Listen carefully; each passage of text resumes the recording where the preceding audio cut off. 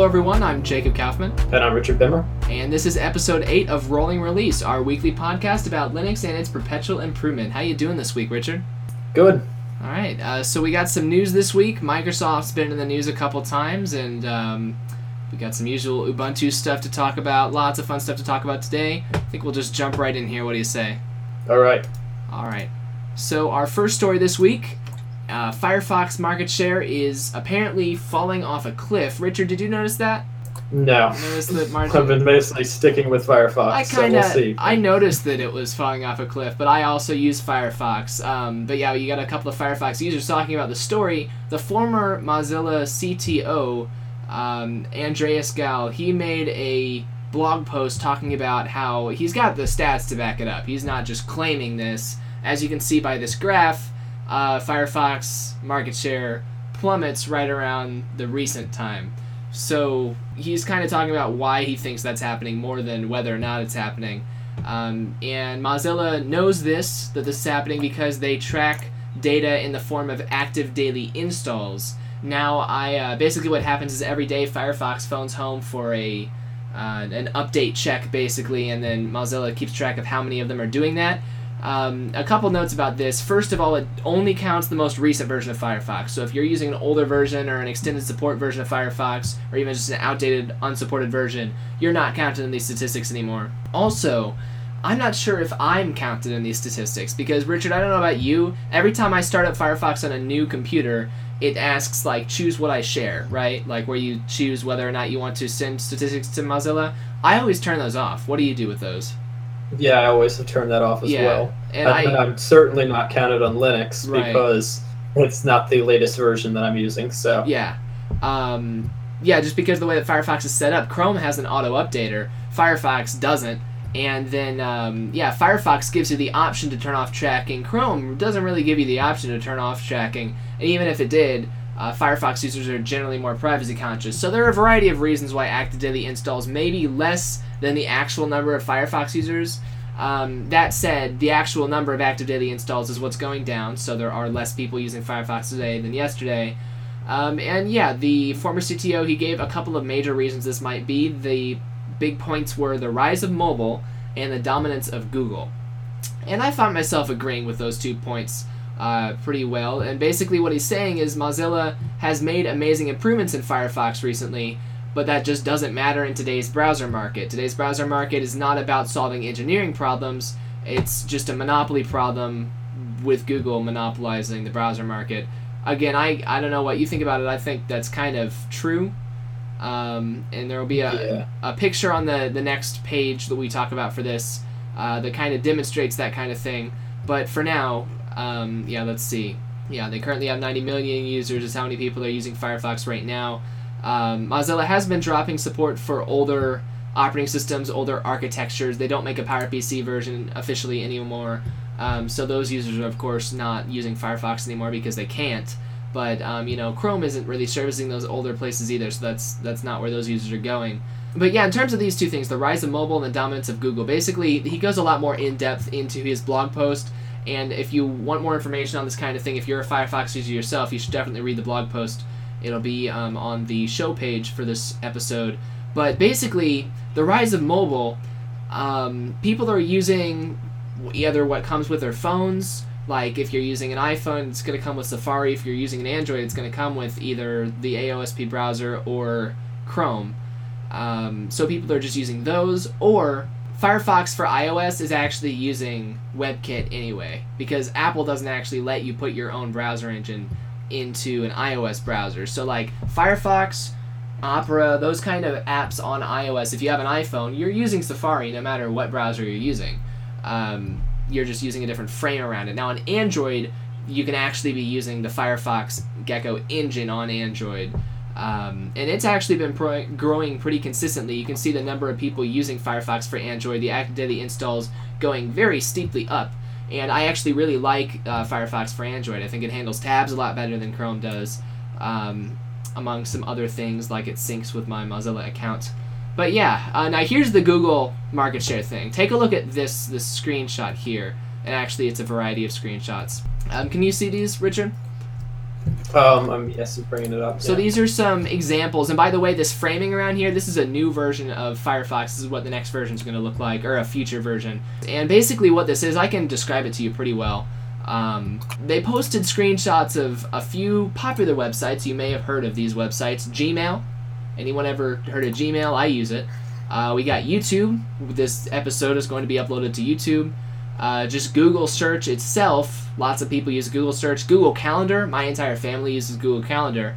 And on the top of every single one of these, get Google Chrome is a big banner at the top of Gmail. YouTube. Watch YouTube videos with Chrome at the very top. Google search. Google recommends using Chrome. Try it. And then Calendar, you got to use Calendar offline, upgrade to Chrome. So Google has all of these websites, and YouTube is the one that hits me hardest especially. Like, you can choose not to use Gmail, even though Gmail is really, I think, the best, like, major email. What email provider do you use for your primary email? Well, since mine's just Richard at, like, a custom domain, I end up just having whatever the default one they provide is. Oh, okay. Now, I've got @nerdofthestreet.com, and I use a provider called Fastmail for that. But yeah, I mean, Gmail, if let's say that somebody just walked up to you and said, what email provider do you provide? Let's say like an older person's like, I don't have an email address, but I want one, Richard. Where should I go? What are you going to tell them? Probably Gmail. Yeah, like, are you going to recommend AOL to them? You're No. going to recommend Yahoo? Like MSN? Nah. You're going to recommend Gmail. It's the de facto free email account. YouTube is the only video sharing website out there that's viable at all. Like, do you watch videos on YouTube? Yeah. Do you watch videos but on I really any don't other like websites? watching one like Vimeo or the other alternatives, so. Yeah. Do you don't watch anything on the alternatives? Not really. Not much. Yeah, like, I don't watch anything on Vimeo, and Nerd of the Street has a Dailymotion account. And we post all of our videos to Dailymotion in addition to YouTube because I think people should have an alternative if they want to. So yeah, we've got a Dailymotion account, and it's monetized and everything. But Dailymotion really sucks, and YouTube doesn't. Like, YouTube is the only basically free good video sharing website, and if you go to YouTube on a browser that's not Chrome, you're going to get banner ads for Chrome. Google does have a monopoly, maybe not over the browser market itself, but they have a monopoly over video sharing. They have a monopoly over free email. Basically, approaching a monopoly on the search market. Although they're really screwing with their search algorithms, and sometimes I find myself going to Bing now, surprisingly. Or DuckDuckGo. Yeah. But that also, I think, uses Google search to get some of its results. I think DuckDuckGo uses Bing. I thought it did. It might use a mixture. I think it uses a mix. But yeah. I personally use StartPage for a lot of my searches, and StartPage uses Google only. But yeah, Google's actually been changing their search algorithms, and I found myself having to go to other providers for some specific searches. But yeah, Google's got a monopoly on a lot of things, and they're using that to also try and monopolize the browser market. And Richard, you're a web developer, so I've had other developer people talk to me about how Chrome sometimes has features that aren't necessarily standard, and then they end up becoming de facto standards because everyone's developing for Chrome, but then you have websites that don't work as well in Firefox. Does that happen? So I'm more of a back-end developer. Like, I'm not that great with front-end. But I actually like Firefox's development tools, which I think is kind of I feel like a lot of people don't share my opinion on that. Yeah. Just because I think the rendering engine for, like, testing it on mobile looks much better. And I think some of the really advanced tools, I've never had to use some of the really advanced, like, development tools since I don't go way too deep into front-end that, say, Google Chrome may have over Firefox that I've heard. Yeah. But overall, I still find Firefox's development tools definitely to be adequate. And I feel like if there's any features you additionally want, you could always get an extension. But I feel like probably someone who's really into front end, from the opinions I've heard, is definitely more into Google Chrome and using that for. I mean, ultimately, I have all three kind of major browsers on my computers all the time, so that I can test things how they look differently. But yeah, Firefox is still my daily kind of driver. I mean, personally, when I'm, I've got the content management system for nerdonthestreet.com, and I don't do a whole lot of back-end coding on that, but I do mess with the front end a lot. And when I'm using just Inspect Element, that's I don't install developer extensions, but I use Inspect Element a lot. Firefox's inspect element, for me at least, is a whole lot slower than the inspect element on Chrome. Like, it's just, it works faster in Chrome when I'm making live changes in the inspect element box, because that's how, like, you're an actual developer. Like I said, I just hack on things. So, like, when I go to edit the website, like, I'll say, all right, I want this to look different. I'll open up inspect element, I'll change things until it looks how I want it to, and then I'll take whatever I did there and put it on the actual site. And then I'll refresh to make sure it matches. But yeah, it's just, the developer console itself works better for me in Chrome. Now, that wasn't exactly what I was talking about, though.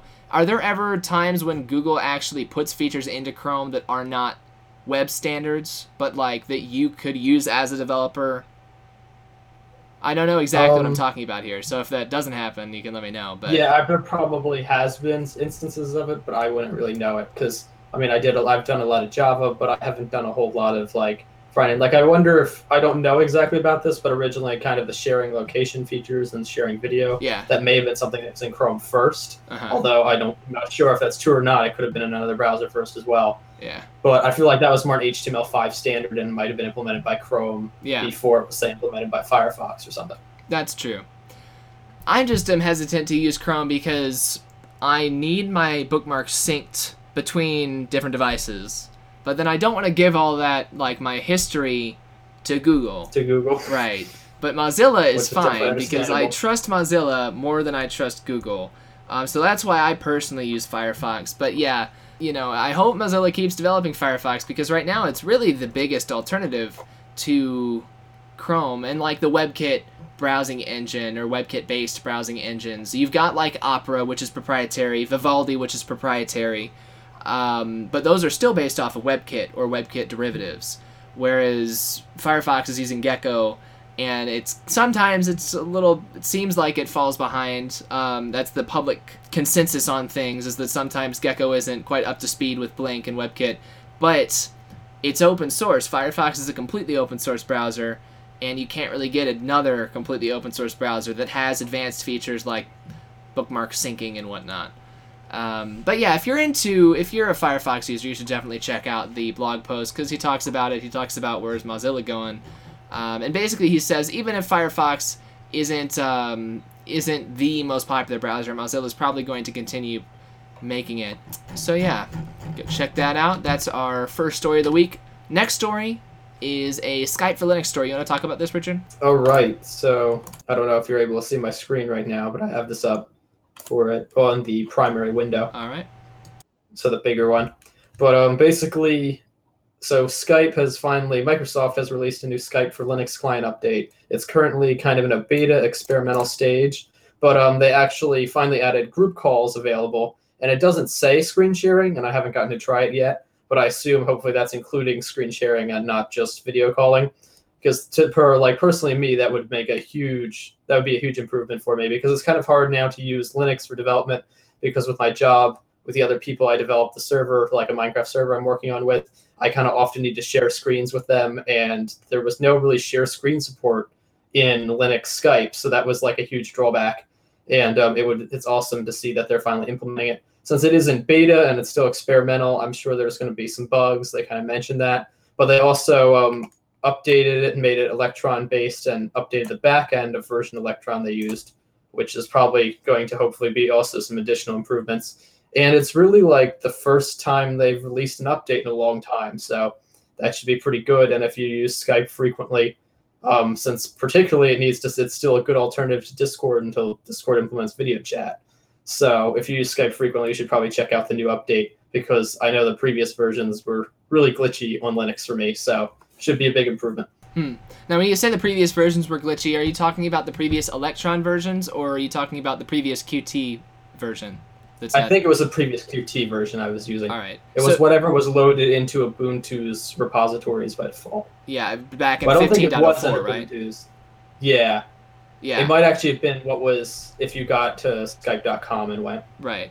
Which I think just recommended you go to their repository in the Ubuntu software center. But so when Skype discontinued the Qt version and made the Electron version, I was going to say, well, that must have affected you, but you weren't even happy with the Qt version before that? That didn't work well? I had problems. I can't remember everything I had problems with, but there were a lot of different glitches certainly that I remember experiencing. Interesting. It's been like a year or so since I actively used it. I didn't really give it a huge second chance after so many problems with it. Yeah. And especially since often when I was using Skype, it would be with friends that I would like normally game with before Discord became like a really well-known thing. Right. And that would usually be on Windows anyway. Yeah. So I found it handy for like messaging people. Like certainly messaging was good on it, and that seemed stable in the Qt version. But it never seemed very stable for calls, let alone like. I mean, I know they never implemented widescreen video calling in this Qt version, but then that was better than no video calling in the Electron version. So nice that we've got some support back for that, and then. Yeah, you can get that over on Microsoft's website. It's Skype 5.4 for Linux Beta is the version. And yeah, they enabled group video calling. They also fixed some repository keys, so if you've been having problems updating, that's probably why. So yeah, any other thoughts on that? Not much. I think it's a good improvement, and I actually want to try it out when I can. All right. Our next story this week is one about Ubuntu. So our first episode ever of this show was huge because we talked about how Ubuntu was no longer going to be coming with Unity.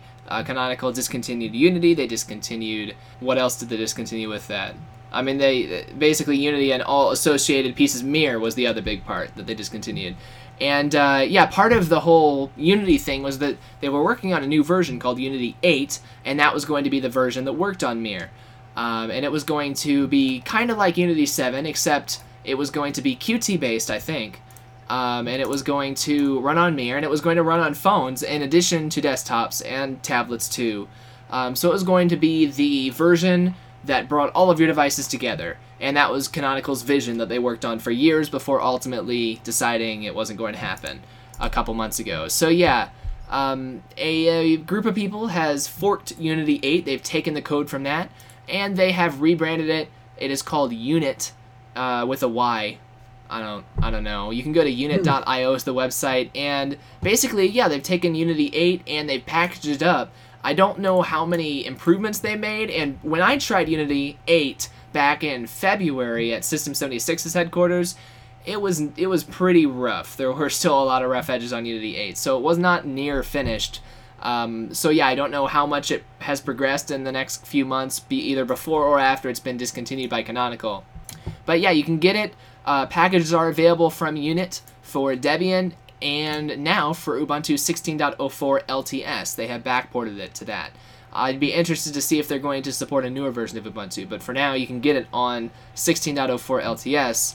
And yeah, you can, quote, experience the interface Canonical had previously planned to bring to the desktop edition of Ubuntu. That's a quote from DistroWatch, not a quote from Unit.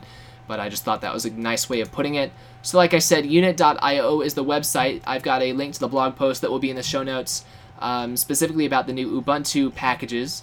And there are some known issues. Most of the Qt/KDE applications should not work anymore because the Qt libraries are updated to 5.7, but back in 16.04, you weren't using 5.7 for your Qt. So all the KDE apps were built for older versions of Qt.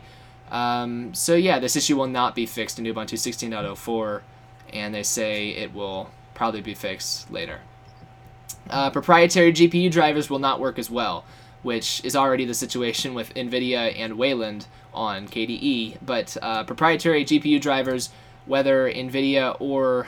Actually, they don't say anything about the AMD drivers. They just say the proprietary NVIDIA drivers don't work with Unity 8, because they probably don't work with Mir, because they don't work with Wayland either, because NVIDIA doesn't play very nice with open source. So yeah, you can go and read that. If those issues don't pertain to you, if you're a GNOME person with the open source drivers, grab Unit. You can see what Unity 8 was going to be. It was interesting. Had you ever tried any of Unity 8 out? No, I didn't get the chance to try that out. Alright.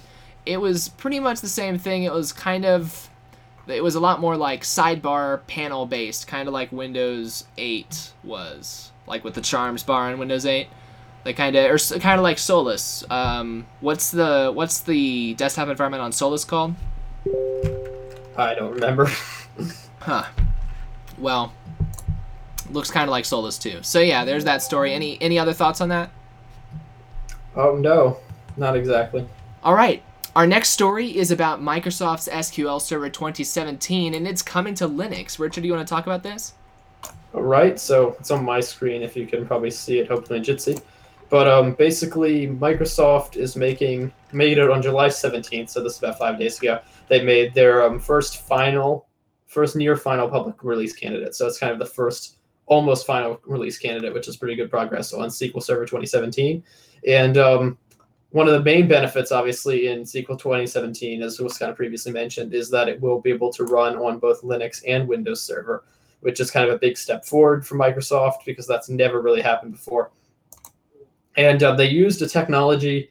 They used the Microsoft Research Drawbridge, as they called the technology, to bring SQL Server Linux. And basically, it's an adaptation of the library OS concept that Microsoft Research did in the past. And they've been working on that for a couple years. The kind of where the technology first kind of debuted in a major way was when they actually brought the Bash shell to Windows 10, which I thought was pretty cool. I haven't gotten to experience that personally because I stayed back on Windows 7, but I had seen some people use it firsthand, and it was really cool to be able to just have all the features of the Bash shell inside Windows 10 to quickly access. So also, since this is first one major supporting Linux, I think this would be a big deal. It should be interesting because it does offer, I think Microsoft SQL Server offers some things that MySQL does not, including, can't think of it for some reason, but I think much better stored procedures.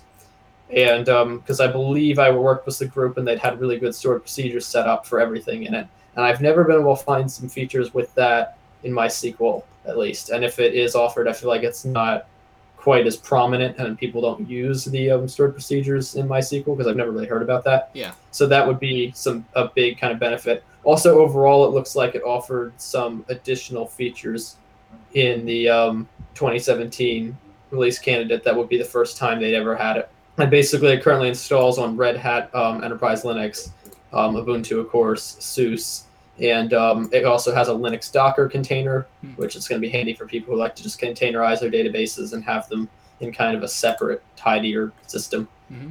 And that's pretty much most of the stuff we found in that story, I think. Cool. Yeah, that's a huge step forward for Microsoft, and it's also a big step forward for Linux because SQL Server has been something in the past. If you needed those advanced features, you had to use Windows Server, and that's also more expensive, like we talked about last week. And yeah, so now you can get the benefits of Linux while also being able to use. Now, what does it cost to use Microsoft SQL Server? Do you know anything about that? I do not know. I had their light version that I tested a couple times with Windows, and that was free. But I don't think you can obviously use that in production thing without licensing violations. Yeah, I'm sure. All right. Well, that is out. You can take a look at it on the SQL Server blog. And yeah, first release candidate of SQL Server 2017 now available. Let's see. So yeah, they market it like, of course, Microsoft markets it like their SQL Server is the only one that you can use for real servers. But yeah, go and check out their blog post over there. They have links to instructions where you can install, like Richard just said, on Red Hat, Ubuntu, SUSE, or Docker. So yeah, awesome. And I'll bet it's going to be in the AOR soon, too. Oh, that was kind of a joke, but let's see if it's already there. I don't know, I'll have to check that out. It'll end up in there at some point because everything under the sun is on the AOR. So yeah, the next story that we're talking about has to do with containers, and so I probably should have just left it on your screen. Richard, what's our next story? All right, so basically, Open Container Initiative 1.0 released, and they're working on and this is kind of the idea of consolidating all the containers. So because containers have been around and been prominent for like 2 or 3 years now, for a while, people are trying to get to switch to it. And however, there's been some people who've been reluctant to, particularly in government, because there wasn't really standards. And the issue was there were all these small but really important differences in every standard, making it kind of very hard to switch in between and to do things on the fly or to just kind of rebuild and get a new container. So basically, it was slow going, and they've been working on this for a while, and it appears that most of the open source code came from Docker.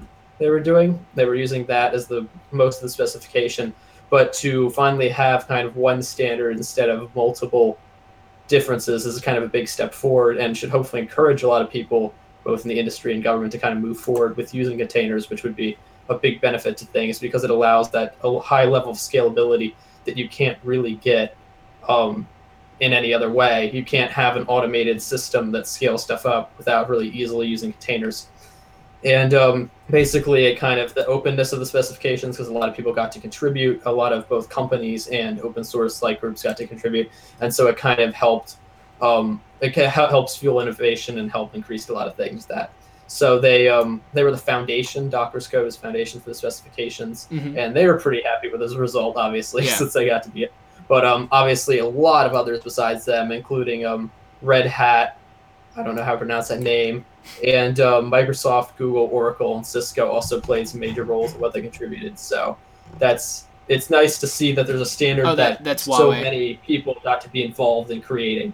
Yeah. And to see that hopefully it should have a good future and actually become used and not just kind of thrown to the side. So what exactly, so we've got this standard put out. What's the standard for exactly? So it's the standard, I feel like I had it highlighted somewhere, but yeah, the standard for both the image format specification and the runtime specification. So I guess that is both kind of the contents of the actual container, the image of it, and also the runtime. So managing the life cycle of the container, when it stops, when it starts, how it like activates, everything like that. Yeah. And that's pretty much a standard for the entire thing, which is really useful because it's not just a standard for a piece of it, it's a standard for pretty much everything related to containers. That's really interesting. Do you think that it makes sense to have a standard for something that broad? I think it would be a good benefit because one of the biggest things that people use containers for, at least from what I've heard, is for scalability. Like, for example, with Netflix and a lot of these big ones, as their traffic increases, they just spin up more containers, and it can, like, their load balancers can send the messages to it to, like, initiate more containers to handle more load. Yeah. And when those containers are no longer needed, those containers can be shut down, so to save power on the servers overall. And that's something that without containers, there's no real way to do that. And so, like, having a standard now is a huge benefit because you can wind up running on a lot of different systems. You can have different kind of host operating systems throughout your like infrastructure, but they all use the same standard containers, and you don't have to worry about that. So now that Docker's code, for instance, is the foundation for these specs, what's the difference? Like, does Docker still have an edge up against other container systems for any reason? Like, is there still a reason for different container groups like Docker to still be competing, or are they all basically just going to be using one standard now and they're not really competing anymore? Yeah, and that's interesting. I'm not sure exactly. I would imagine that they might try and offer features that are outside the spec, that are more to managing it itself than like the container specification.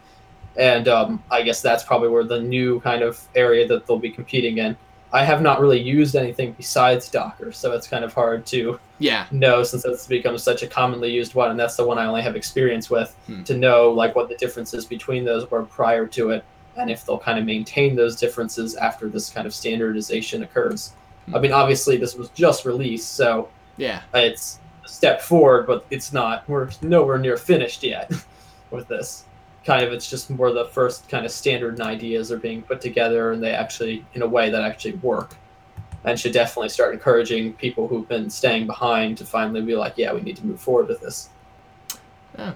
Well, that's really interesting. It's also interesting that one of the companies they mentioned, that one you didn't know how to pronounce, that's Huawei, and they've actually made some really nice phones in addition to some smartwatches. So I don't know what they would be doing in the container space, but they're listed right there, right next to Red Hat and Google. So, Oracle and Cisco, you're big server players. Yeah, so that's neat. All right. Our next story is GNOME Tweaks has been updated. Well, I just gave it away. It's called GNOME Tweaks now. It's no longer called the GNOME Tweak tool. And this is really interesting. I think my big takeaway from this story, it's not that interesting if you just think about this as a name change. People change the project name sometimes, but it seems like the Tweak tool is kind of becoming an official supported part of GNOME at this point. Like, how much do you follow this kind of thing? Not a whole lot. I don't use. So, we had a discussion with Random Dude in our chat room a few weeks back, where we were talking about the GNOME Tweak tool and how, like, a lot of GNOME users, after GNOME 3 happened, now you're on Mate right now. So did you ever use GNOME 3?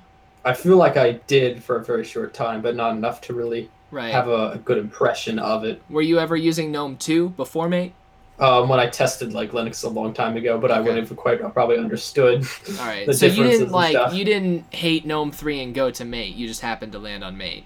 I just liked the look of Mate originally a lot more. Yeah, because that's what GNOME 2 was like made as a continuation of GNOME 2, but then GNOME 3 was completely different, extremely simplified, didn't have a whole lot of configuration options. So the GNOME Tweak tool was one of the first things that came out that a lot of GNOME users said, I can use this now because I've got all these tweaks I can make. And it's things like installing extensions was something you could originally like pretty much only do through the Tweak tool. User themes were originally only supported through the Tweak tool. You couldn't really, supported. You can really apply user themes easily without the Tweak tool. Changing the size of your top bar on GNOME, adding the minimize button back because GNOME 3 has no minimize button. A lot of people want minimize buttons. So that kind of thing you could only do with the GNOME Tweak tool. But what I was talking about with one of our viewers a few weeks back was if the GNOME developers wanted all these things in GNOME, on the one hand, why wouldn't they just put these in the system settings? Why put this in a separate tool called the GNOME Tweak tool? If the developers want this in, they could just put it in the settings. On the other hand, if they didn't want this stuff in, the GNOME Tweak tool doesn't just recompile GNOME to add minimize button support. Like, this stuff has to be in the code already. It's just hidden, and the GNOME Tweak tool exposes that stuff. So yeah, it's really interesting. Like, is the GNOME Tweak tool an official thing? Is it unofficial? And this name change really pushes it more towards official because, like, GNOME's naming scheme these days, they've got GNOME Files, they've got GNOME Web, they've got GNOME Software, GNOME Games, and now they've got GNOME Tweaks. It goes along with their naming scheme of, like, single word, very simple definitions of the software is the name of the software. So yeah, it's going to be GNOME-Tweaks if you're looking for the GNOME Tweak tool, either in your package manager or if you're trying to start it on your system. Be aware it will change to GNOME-Tweaks, plural, instead of GNOME Tweak tool, which it currently is. And this is going to come starting with GNOME 3.26. It is going to come with some new tweaks as well, such as a battery percentage tweak and a disable while typing tweak. That sounds like it might have to do with a touchpad disable while typing. And yeah, it adds a number of other under-the-hood changes. For instance, the app was ported to Python 3. I guess before it was using Python 2, so that's nice that it was ported. Yep, GNOME tweaks. Python 2 is pretty old, so that's good. It's Yeah. finally moved over. I don't know for sure it was Python 2, but I don't know, it could have been conceivably. But now it's Python 3 for sure. It also uses the Meson build system. Do you know what that is? No. Neither do I. So we won't worry about it. The extensions page on the Tweak tool also receives some UI tweaks, including a blank slate option where I guess that would be if you're looking to take all your extensions off or something. But yeah, GNOME Tweaks won't allow you to install or uninstall extensions anymore. Now, like I said, when GNOME 3 first started out, extensions were a little bit unofficial, and if you wanted to do that, you had to do it through GNOME Tweaks. Now, starting with this next version of GNOME Tweaks, that functionality is moved over to the GNOME Software Package Manager, which is GNOME's official package manager. So they're moving functionality out of the Tweak tool into official programs, which gives me the impression that GNOME Tweak is an official program. But they don't advertise this with GNOME. It doesn't come with GNOME. Like software and web and everything else comes with GNOME when you install it. Just like KDE has like KDE Discover that comes with KDE. GNOME comes with the system settings, but it doesn't come with the Tweaks tool as far as I know. But yeah, it seems like it is becoming an official thing. So if you're a GNOME user and you haven't used Tweak tool, you should definitely look into it. It's definitely worth it. I definitely used it back when I used GNOME. And yeah, if you're not a GNOME user, don't worry about a thing. So our final story this week, did you have any other thoughts on that?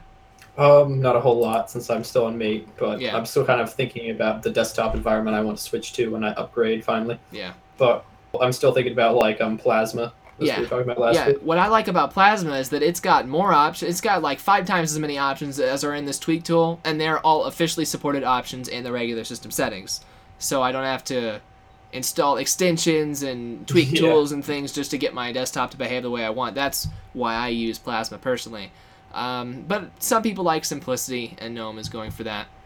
And It seems to almost go against the idea. It seems to almost go against the idea of kind of Linux with one program doing something well, because clearly they do have to have those features in, as you were saying.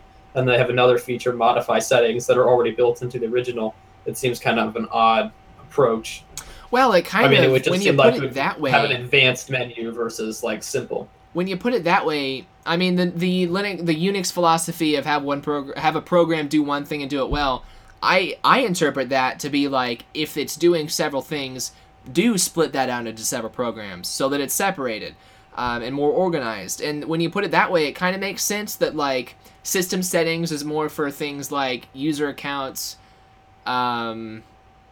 desktop backgrounds is in system settings, but then the tweak tool is for like GNOME shell customization, such as extensions. I guess I can kind of, well, except now extensions are going to be in the software center, so that doesn't really, I don't know. And like, I mean, all that stuff has to be in GNOME, so Yeah, I don't know. It seems weird to have another program yeah, control the stuff that's in GNOME separately, just Yeah. if you want to do it's that. basically but a secondary control panel for advanced features, but yeah, I think they're trying to make it less confusing. I think this name change is part of that, like I said. So yeah, our last story of the week, and this is one that was just put up yesterday. Quapzilla, is that how you say this, do you think? better guess than I have. Yeah, So we'll see. Quapzilla, the Just go Qt with web that. browser, finally adds a session manager. And the reason I threw this story in is because I hadn't heard, I think I had heard of Quapzilla. I didn't know what it was. I thought maybe it was a file, like a FileZilla type thing. But have you ever heard of Quapzilla? No, not until I read the article briefly. So Yeah, it's a Qt-based web browser, and I've actually got it installed. I installed it today. Got it right here, and it looks super nice on Plasma because it's Qt, so it integrates with my Plasma theme. Now the tabs look a little strange, and you know, when let's say in Firefox, or I'm sorry, this is Chromium right here. Like, obviously Chromium's got its own themes going on inside of the program. Quapzilla actually, like all of these panels, drop-down menus. This looks like a Kdenlive type drop-down menu. You know, the color theme is the same, the fonts are the same as the rest of my system. So like, from that perspective, this is awesome. There's this web browser that basically it's a quote-unquote Qt web browser. I read that as KDE web browser, even though you could also use this on LXQT or other Qt desktop environments. KDE used to have a web browser called Konqueror. Did you ever use that? I've heard of it. I've never used it though. Yeah, it was a really old web browser called Konqueror, and it was so bad that the person who introduced me to Linux actually told me Konqueror is a file browser, not a web browser, is what they told me. But then there was Reconq, which was an attempt to take Konqueror and like remake it into something more usable, but it never really took off. I guess there were people who used Konqueror and there were people who used Reconq, just like there are some people who use Quapzilla. But I'm gonna keep this installed for a bit. You know, I tried it out a bit. I went to my own website with it and some other websites. I browsed around. It's a pretty fast browser. You know, there's no smooth scrolling, so that makes it feel faster, I guess, than like Firefox or Chrome. But yeah, things load pretty fast and everything works out of the box. I mean, you can play videos and stuff without any problems, which like Opera sometimes has problems with video on Linux. So, you know, this is a Linux browser. I think you can get it for Windows and Mac OS too, but it's a Qt browser, so it's going to work fine in Linux. But yeah, Quapzilla is really interesting. It integrates so well into the Plasma desktop. Now, the only reason I'm not switched over to it already, just based on all those good things I just said, by the way, it's a WebKit-based browser as well, and it is completely open source. But yeah, it's using WebKit, not Gecko, which is what Firefox uses. So it's a little bit more like Chromium, a little bit better performing than Firefox. Yeah, I don't know. What do you think based on everything I've described to you about Quapzilla so far? I mean, that certainly sounds interesting. I guess I'd give it a try. Yeah, eventually. I mean, you're on Mate, so a Qt app probably isn't going to make as much sense for you as it does for me. Yeah. But yeah, for me personally, on KDE already, I was really excited to see Quapzilla. Still some rough edges, like some buttons and things, just spacing feels a little bit off sometimes. But the only big thing keeping me from switching to it right now is that I do heavily use Bookmark Sync and History Sync and OpenTab Sync, not only between my laptop and other computers, but also to my phone and my tablet, which there's no Android version of Quapzilla as far as I know right now. But yeah, Quapzilla.com is the website, and you can download it. You can get it for Mac OS and Windows and any Linux or BSD distro. But yeah, the new version of Quapzilla, it's coming out in August. It is going to have some new features that are kind of neat. You will be able to create, delete, rename, and switch between multiple different browser sessions. And that's interesting because have you ever had just like so many tabs open that you're just like, I need to close some of these, but I don't want to like get rid of these tabs because I want them at some point. So then you end up with 1,000 bookmarks. And then, yeah. I don't know. And maybe folders if I'm feeling particularly adventurous that day. I actually want to label everything. If I've got extra time, I'll throw it in a folder. Yeah. But yeah, otherwise it just ends up a mess. I'm the kind of person you saw last week when Firefox accidentally started, it opened up 1,000 tabs, and then I've got probably 10,000 bookmarks. Because like I said last week, did I tell you this? How I used to bookmark every single webpage I went to? Yeah, I think you did. But I told you about that. You can always resave the stream. So yeah, I need that bookmark sync. But aside from that, this browser session feature that they're adding, this is going to be cool because let's say that you're working on one project like rolling release, or actually we'll go the other way around. Say I'm just doing my day-to-day browsing with my 30 tabs open. It's a light browsing day, so I only had like 35 tabs. So then I decide it's time to work on rolling release. I want a fresh slate. I don't want any of these tabs open distracting me.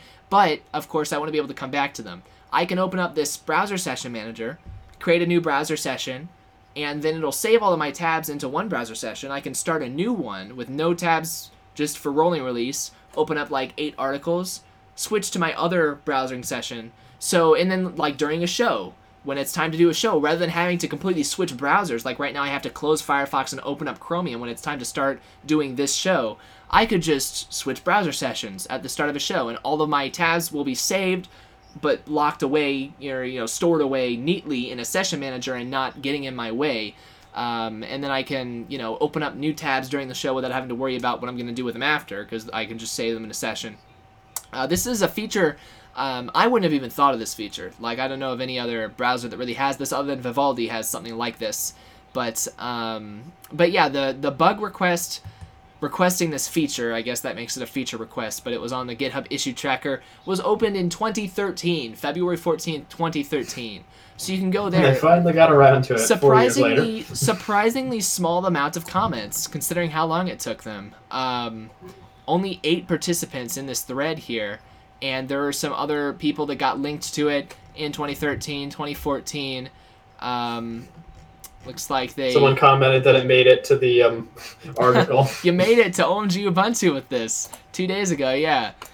So yeah, awesome I'm sure whoever submitted that feature request 2 years ago, this person, I'm sure they were like, after a year, I'm sure they were like, wow, this is never happening. Quapzilla sucks. But now hopefully this word will get back to them that their feature got implemented.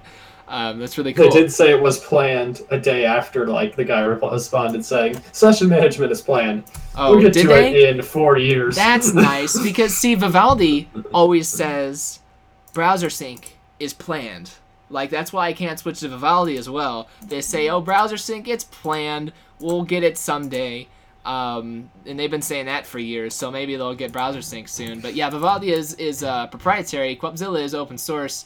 I'd really love it if I could sync my bookmarks from this to like Firefox on my phone, but I know that's that's not a thing that can happen.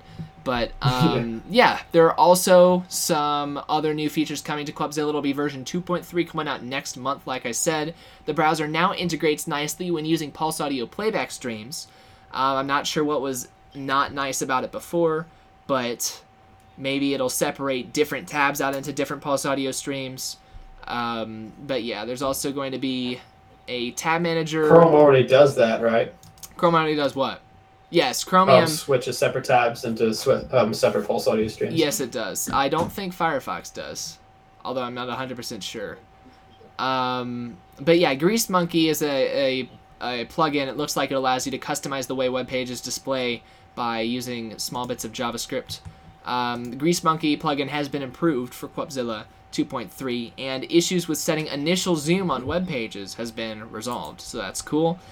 And like I said, that will be released in August, shortly after Qt 5.9.2 is released, and you can install the current stable version of Quapzilla on Ubuntu 17.04 from the Software Center, or if you're on Arch, you can just do apt-get Quapzilla. Apt-get. You can do pacman-s Quapzilla on Arch and install the latest version, of course. So yeah, but not 2.3 yet. It's not out yet. It will be out next month. And you can also get it at quapzilla.com. Any other thoughts on that, Richard? No, I think it's actually a cool feature though, because I've never really heard of a session manager kind of existing, and like now it's kind of a feature I actually like feel like I'd want. Yeah, I mean the closest thing I can think to it when I was using Vivaldi, it has a thing where you can save all of your tabs like easily just by right-clicking and doing like save all tabs, that kind of thing. But yeah, session manager definitely sounds super, like doing a show sounds like a great use of that for me personally, because I don't like to have to worry about all the other tabs I have open when I start a show, but then I want to be able to get back to them easily. So yeah, that is cool. And yeah, that's all the news we have for this week. If you have any news stories that you want to suggest, go to nerdonthestreet.com. We've got a forum section specifically for this show, Rolling Release, and so you can go to that website, leave your stories that you think we should talk about as forum topics, and then we will cover them.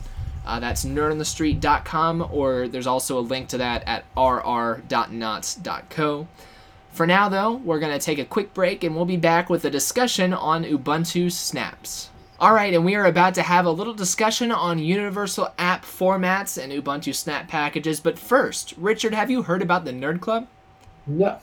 No, you have not? Alright, well, let me tell you about it then. The Nerd Club is a way people can give back to Nerd on the Street if they enjoy our content, like this show, Rolling Release, our creative shows like Displaced, or even just our regular old technology videos that we make. If a Nerd on the Street video has ever been entertaining or helpful to you, you should definitely think about joining the Nerd Club. It's only $3 per month. And for that, you can get access to the live stream DVR. You can see conversations me and Richard are having behind the scenes here, because nobody's watching live right now. So like you could be the only person ever to see those behind the scenes conversations by joining the Nerd Club and watching the live stream DVR recording. You can also access the members only area on our website. You can talk to other Nerd Club members. There are a few of them now, and they're pretty cool people. You can go to our website and the banner ads will be removed. That's pretty cool. Now, for right now, you'll still have video ads, because right now all of the videos on our website are YouTube and Dailymotion embeds. But Richard, guess what? What? There's a little thing we're planning. If you go over to our Patreon page, which, by the way, is one of the two convenient ways you can join the Nerd Club is through our Patreon page. If you join through there, we are waiting until we get $100 per month through Patreon. We're up to $26. That's over a quarter of the way there, and I think we're going to get there eventually. Once we get to $100, we are going to have ad-free videos on our website. And that won't just be for Nerd Club members, that'll be for everyone. We could have ads for non-Nerd Club members after that, but that'd be a lot of work.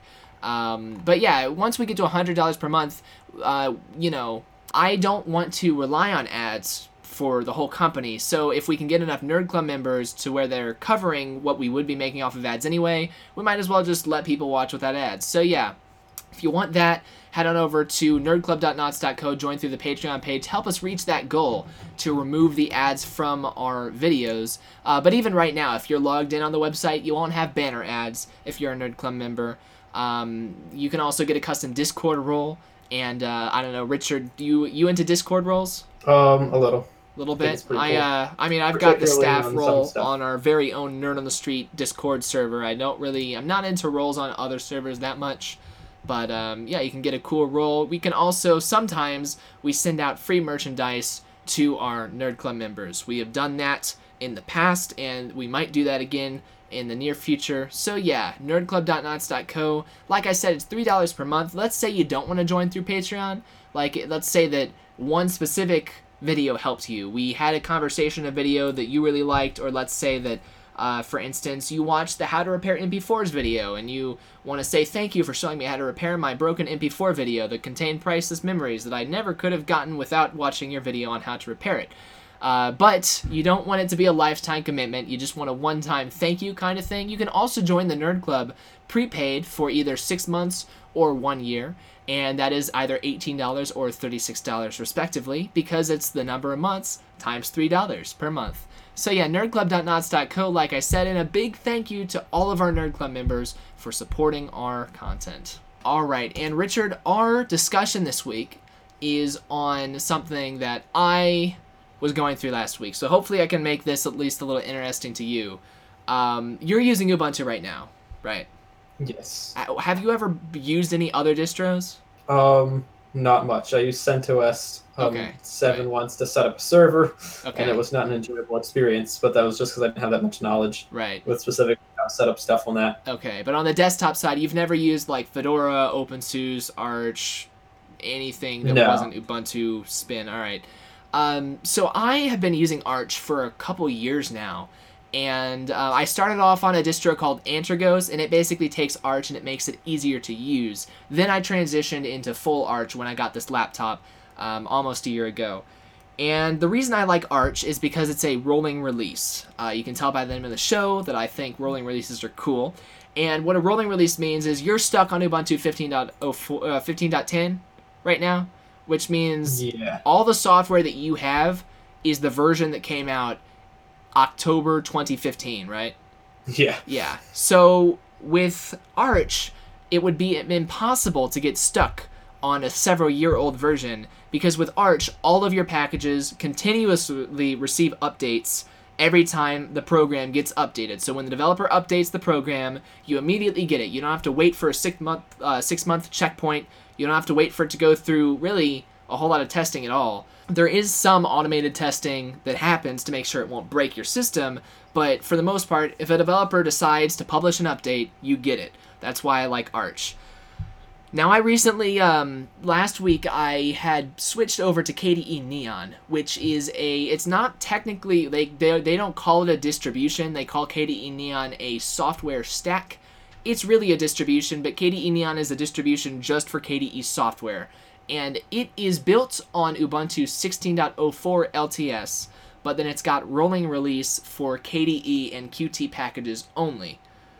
So if you can wrap your head around that, they've got long-term support base that never gets updated other than security updates, and then they've got constantly updating desktop packages, but only for KDE, like Firefox out of date, OBS out of date, Kdenlive up to date because it's a KDE app, but that's kind of how that was going. So the reason I switched was because Arch does not include debug packages. Do you know what a debug package is? I think, I actually learned it from you when you briefly explained it in episode 6. Yeah, so... But yeah, it was the idea that it has a special, additional information to give you a full kind of trace of what occurred. So yeah, I mean... report as a developer easier. Yeah, as a developer, I'm sure you know what a backtrace is, probably better than I do. Do you know what a backtrace is?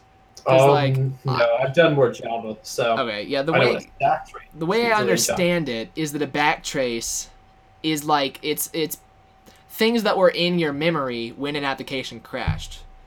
Or it's showing you, basically it helps the developer track down the piece of the code that crashed your program when your program crashes. So let's say that the entire KDE Plasma desktop environment crashes, and I want to help the KDE developers by submitting a bug report. What the KDE developers have asked is, if you submit a bug report, please include a useful stack trace with it. And when they say useful stack trace, that's not a superfluous word. That is a word that actually means something. Because if you don't have debug packages enabled, your stack trace is going to be useless, because it's going to say this class in question mark, this class in question mark, this piece of code in question mark, and then that doesn't help them track it down because it's just a bunch of question marks. The debug package includes symbols in it that link different things together behind the scenes, so that when you go to get a backtrace, it can actually figure out where all of the code is coming from, what files the problem code is in, so that the developers can track it down very easily, compared to if you don't have that. So I decided... So you've used stack trace and backtrace interchangeably there? I've never actually heard the term backtrace, so... I didn't try to say stack trace. Did I say stack trace? Yeah. Okay, well, backtrace is what I meant. And if there's such a thing as I know that stack trace is a word. I was talking about a backtrace specifically, because a backtrace, maybe the difference is this. I know that a backtrace is like when you're doing it for a crash that has already occurred. Maybe a stack trace is more like if you're going into it like, I'm going to generate a stack trace, and then if it's like, oh, my program crashed, let me see if I can recover a backtrace. I'm just making that up because I don't actually know what the differences are, but you can do research. Wikipedia seems to imply they're interchangeable. Does it? In computing, a stack trace, also called a stack backtrace or a stack trace back, is a report of the active stack frames at a certain point in time during the execution of a program. Okay. Cool. All right. So yeah, that makes sense. So it's the same concept as what I'm more used to in Java with developing things, where you see the stack trace that has basically every method that was run in what classes up until that point, and you know exactly, you can tell exactly what had been run prior to that, and that gives you a better idea of what situations were going on before that method that actually had the problems run. Okay. So similar to what I said, but you used more accurate words because you know what you're talking about. Yeah. All right, so the reason I switched from Arch to KDE Neon is because Arch does not provide debug packages at all. You can get debug packages for things by compiling them yourself through the Arch build service with debugging enabled, but when Arch compiles the packages for you to download, because Arch is a binary distribution, even though most of the packages in Arch are open source, it's a binary, you download binary packages when you're installing them. You're not compiling everything yourself like you would on Gentoo or something. Yeah. That makes it, I guess, more convenient. They download faster and it gets done faster, but it makes it also, you have less control and flexibility. Right. Certainly with something as big as having debug packages. And the reason why they don't ship debug packages by default, now you can tell me if I'm incorrect. I know one reason they don't ship them by default is because they're actually bigger, like more megabytes on your hard disk, stored long term if you've got the debug packages installed. But I don't think it actually slows it down. I don't think it actually uses... Does it use more RAM to run with debugging than without? I would imagine not, but I can't be positive on Right, that. I'm kind of curious. Go ahead. I guess this is actually at the end. Most of the stuff's probably being written in like C or C++ or Python, not Java. And thus, I think it would be kind of a little different than what I'm thinking with along the lines of Java. Yeah. So I guess they have some way of figuring out, which that's pretty interesting how you would figure out in the binary where it executed to cause the problem. I'm not sure exactly how that's done. Yeah, me neither. But obviously it would probably take a lot more space to include the information to be able to translate that into something meaningful. Yeah. And to be able to tell them exactly what files were the problem ones. Mm-hmm. Now here's my personal opinion on this, is I think that Arch should ship all packages with debugging enabled. What do you think of that? Just saying that with no qualifiers. It's probably a good idea, I guess, if you have it precompiled as a binary. Or they should just offer both binaries. Yeah. Precompiled. That's what most packages... Now, like Ubuntu, what they do is rather than offering a debug-enabled, debug-disabled package, they have a debug-disabled package, and then they have a install this to add on debugging to it. So it's like an on top of you install both. You can't just install the debug packages on like Ubuntu or OpenSUSE, but you have to install the regular one, and then also the debug one is in addition to that. Now I tried going to OpenSUSE Tumbleweed before I went to KDE Neon, and Tumbleweed, really, it was a bad rolling distribution because it was rolling, but it was like a week behind Arch on everything. Why, if you're going to be rolling, commit to the rolling. Like, yeah. the reason... Don't delay it. Yeah, I downgraded my version of KDE Plasma going from Arch to OpenSUSE Tumbleweed, and the version that I had already been using on Arch was in testing for OpenSUSE Tumbleweed. It's like, I was already using this, and now I'm on an older version, and so then I was having problems with the older version, couldn't get the update because it was still in testing, decided that OpenSUSE Tumbleweed wasn't for me, so I installed KDE Neon, got an even newer version than Arch even had, although Arch had updated like within a day of the new version coming out to Neon. But yeah, when I was on OpenSUSE Tumbleweed though, I tried installing debug packages for everything. OpenSUSE Tumbleweed, there's an option in YaST, which if you haven't used it before, OpenSUSE has a great system management tool called YaST. And there's an option in there that says install all debug packages. And what it does is it searches the repositories for everything you currently have installed -debug and installs it all automatically. Now, it actually took like a while to download that, so I can see that it actually does add on a significant amount of stuff. Well, particularly when you're downloading everything, the debug packages for everything at once. Yeah. Like, I see Tumbleweed's point to a certain thing with having a week delay, but I feel like they should definitely have an option to disable that week delay. The week delay is a great idea when there's a problem in the new version. The week delay is a deal breaker when there's a fix in the new version, because that's the problem I was having. Was Arch was having a crash. I was trying to help debug the crash. They said, oh, your stack trace is useless. You're on Arch, so we can't look into this. I was like, all right, I want to be a good person and help the developers, so I'll switch to OpenSUSE Tumbleweed. And then I was having a similar crash, but then when the fix got pushed out, the KDE Neon, the fix worked. But then OpenSUSE didn't have the fix because it was in testing, so I was having these crashes, and I'm like, I could not be crashing right now, but you're testing the fix. So that means every bug you have a week until essentially it gets fixed, even if they fix it the next day. Right. Which you takes still away... have to wait another week to get the fix to the bug. Yeah, whereas... That's kind of frustrating. Yeah, in Arch, sometimes there are bugs in Arch, but then I know, like, oh, I'll wait a day, somebody's going to be reporting this, and it'll be fixed. So yeah, long story short, OpenSUSE Tumbleweed didn't work. Went to KDE Neon, which is based on Ubuntu. Now, last week, you remember I was talking about how Ubuntu 16.04 is from April of 2016, right? Yeah. Yeah. So all of my programs, I had just downgraded over a year, except for the KDE programs. Kdenlive, still up to date. Kwrite, still up to date. Console, still up to date. Firefox, downgrade. Standard Notes, not in the repositories. Rocket Chat, not in the repositories. Discord, not in the repositories. So I was having to install Blender, Blender was pretty out of date. I had to install all these third-party PPAs for a lot of these programs. Like Blender didn't even have a third-party PPA. I just had to download the source. Actually, Blender provides an executable you can download from their website. Most people don't. Yeah, Telegram, I had to install a third-party PPA, but for some of these programs, there were also snap packages available. And there were some snap packages available for programs that didn't have third-party PPAs, but they did have, like, I think Blender you can get in a snap, but you can't get it through a PPA. You can get it through a snap, or you can download the executable and deal with it yourself. So a snap package, do you know what a snap package is? I'm trying to think. Which one was it? It's one that's more an alternative that you can just... Yeah. It installs, but it's not the portable type, right? Right. So it's not portable.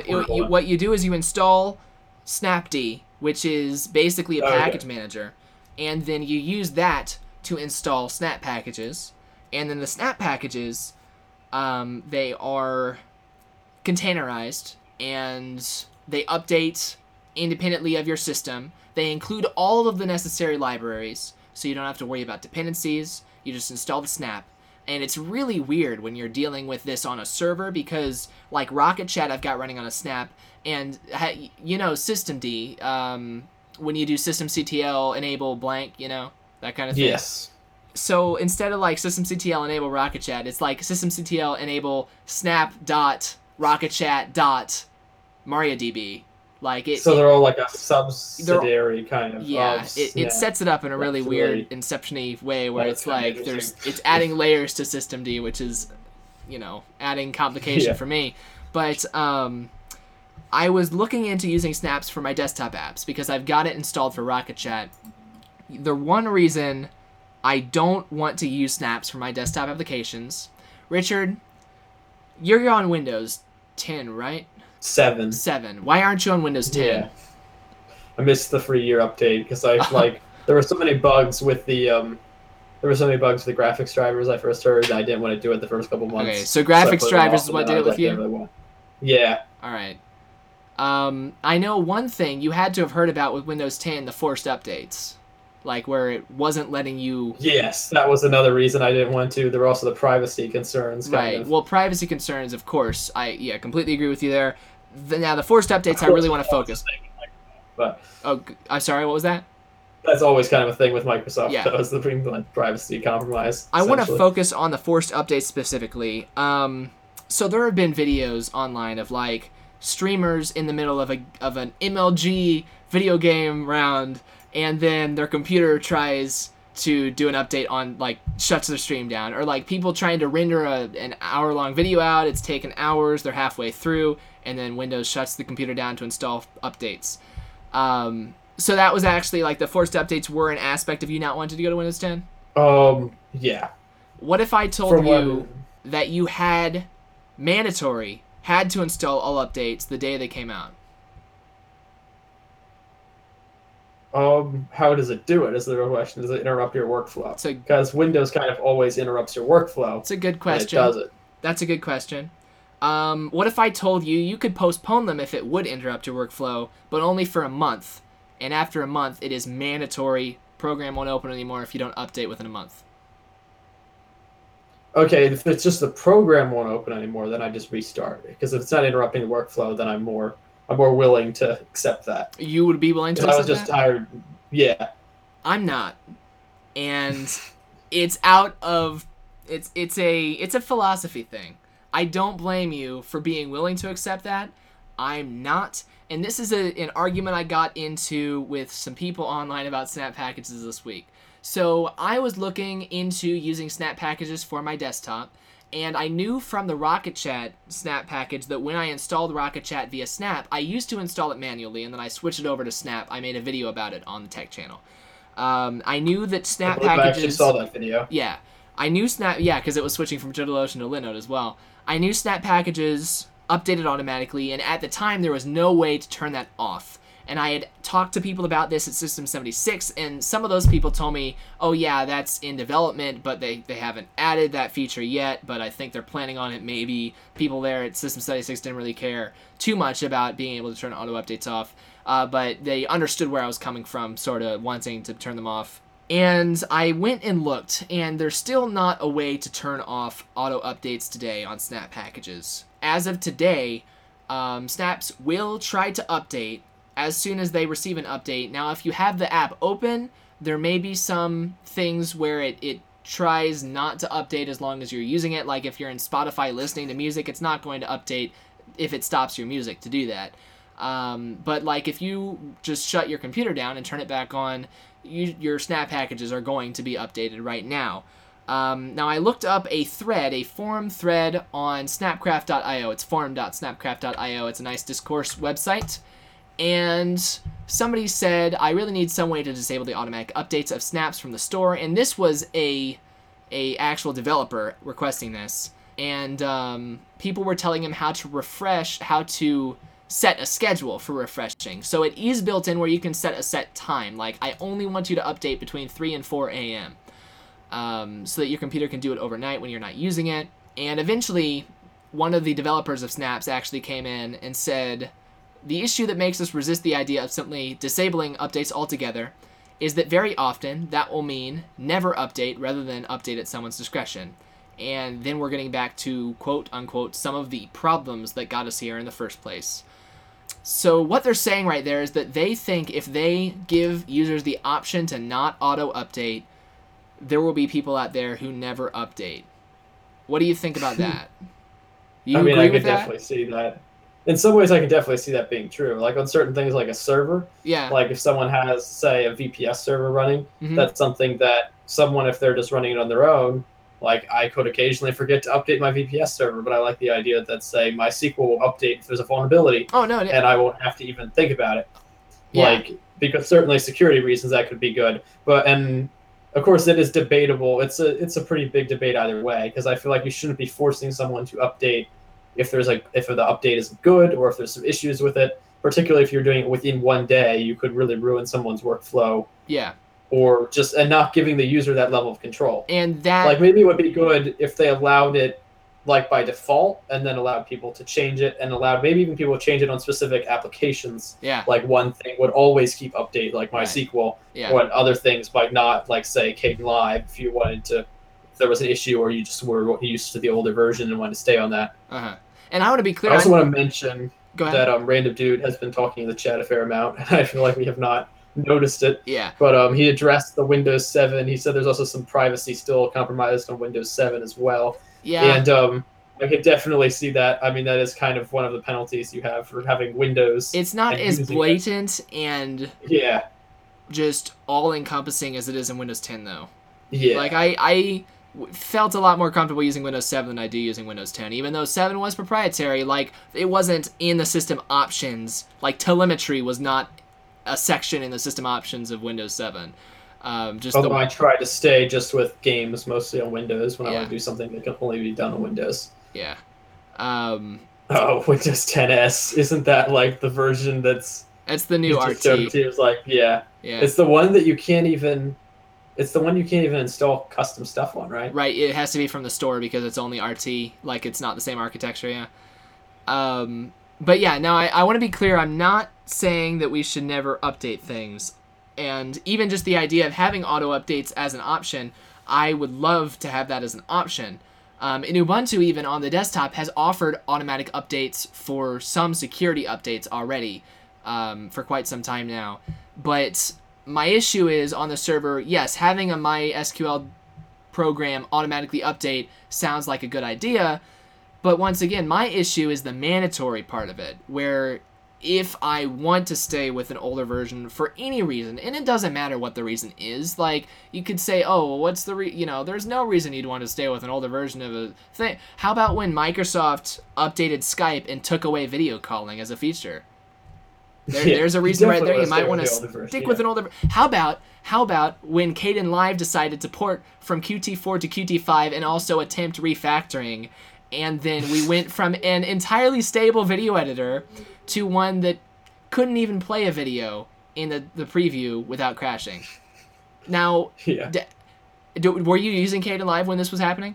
No. I was. But I could definitely, that's another example of how it could definitely ruin your workflow, not having that level of control. And that's a desktop app. And that was a stable version that was in Ubuntu. It was in an Ubuntu release, and it was in Kubuntu. So there was a period for like 6 months where you could grab the latest version of Ubuntu, not install any custom PPAs, and your Kdenlive was going to be super unstable because they shipped an unstable version in the stable Ubuntu, which made no sense, but they did it. And this is the problem if you give developers the job of doing the IT person's job, deciding what's stable and what's not, and what updates need to be installed. You're going to end up having things installed sooner than they should be, and that we're getting ahead of ourselves here. But that was a very real-world example. I didn't even think to bring that up when I was talking to these people online, but that actually affected me because I was in the middle of Displaced when that update happened. I had to end up compiling an older version of Kdenlive, and then I stuck with that for months until I eventually, now I'm back to using the latest version of Kdenlive because they fixed all those problems. But they decided to, it was a very big change from Qt4 to Qt5, and they did some refactoring at the same time. It was unusable. I said, I reinstalled several different distros, and every single one had this unstable version of Kdenlive. But, on quote-unquote stable, but it was not usable. That's my problem with mandatory updates, is that you're going to end up with, things like that happening. So these people online have been talking about, they kind of went back and forth, we don't want to have updates disabled altogether. Let's try, and like you were just saying, let's try and minimize the impact instead. Let's keep updates mandatory, but let's make it so that it affects the user as little as possible. So they were kind of talking about if we can't, let's just say they were making the arbitrary decision, we're going to make updates still mandatory, but let's try and make it affect our users as little as possible. So they were talking to this developer. This developer was telling them, well, sometimes my app is in the middle of a task. I don't want it to restart in the middle of that. Or then, of course, sometimes you've got just... if your machine is in the middle of a mission-critical task, even if the app itself isn't working, you don't want to be restarting like components on the machine. Somebody talked about the Rocket.chat snap, and this is another example that affected me because somebody had their Rocket Chat server go down every day at a certain time when it was installing an update. And Rocket Chat doesn't update that often, so that's not a huge problem normally, except for there's sometimes they release updates a couple days in a row, because they'll tend to release one big update and then like a bug fix and a bug fix and a bug fix. But after I switched Rocket Chat to Snap, I had an update that required manual intervention because it failed the automatic update, and all I had to do was Snap revert to the old version and then Snap update to the new version manually, and then it worked. But just the automatic portion of it failed, and my Rocket Chat server was down. So of course that didn't kill Nerd on the Street. Nerd on the Street's not entirely, big budget company anyway, but that happened. That was a real thing that happened. But this person also, we've had several users of the Rocket.chat Snap ask for this as well. This is one of the Rocket Chat developers speaking, saying, hey, we want the ability to turn off automatic updates. Some of our users have asked for this.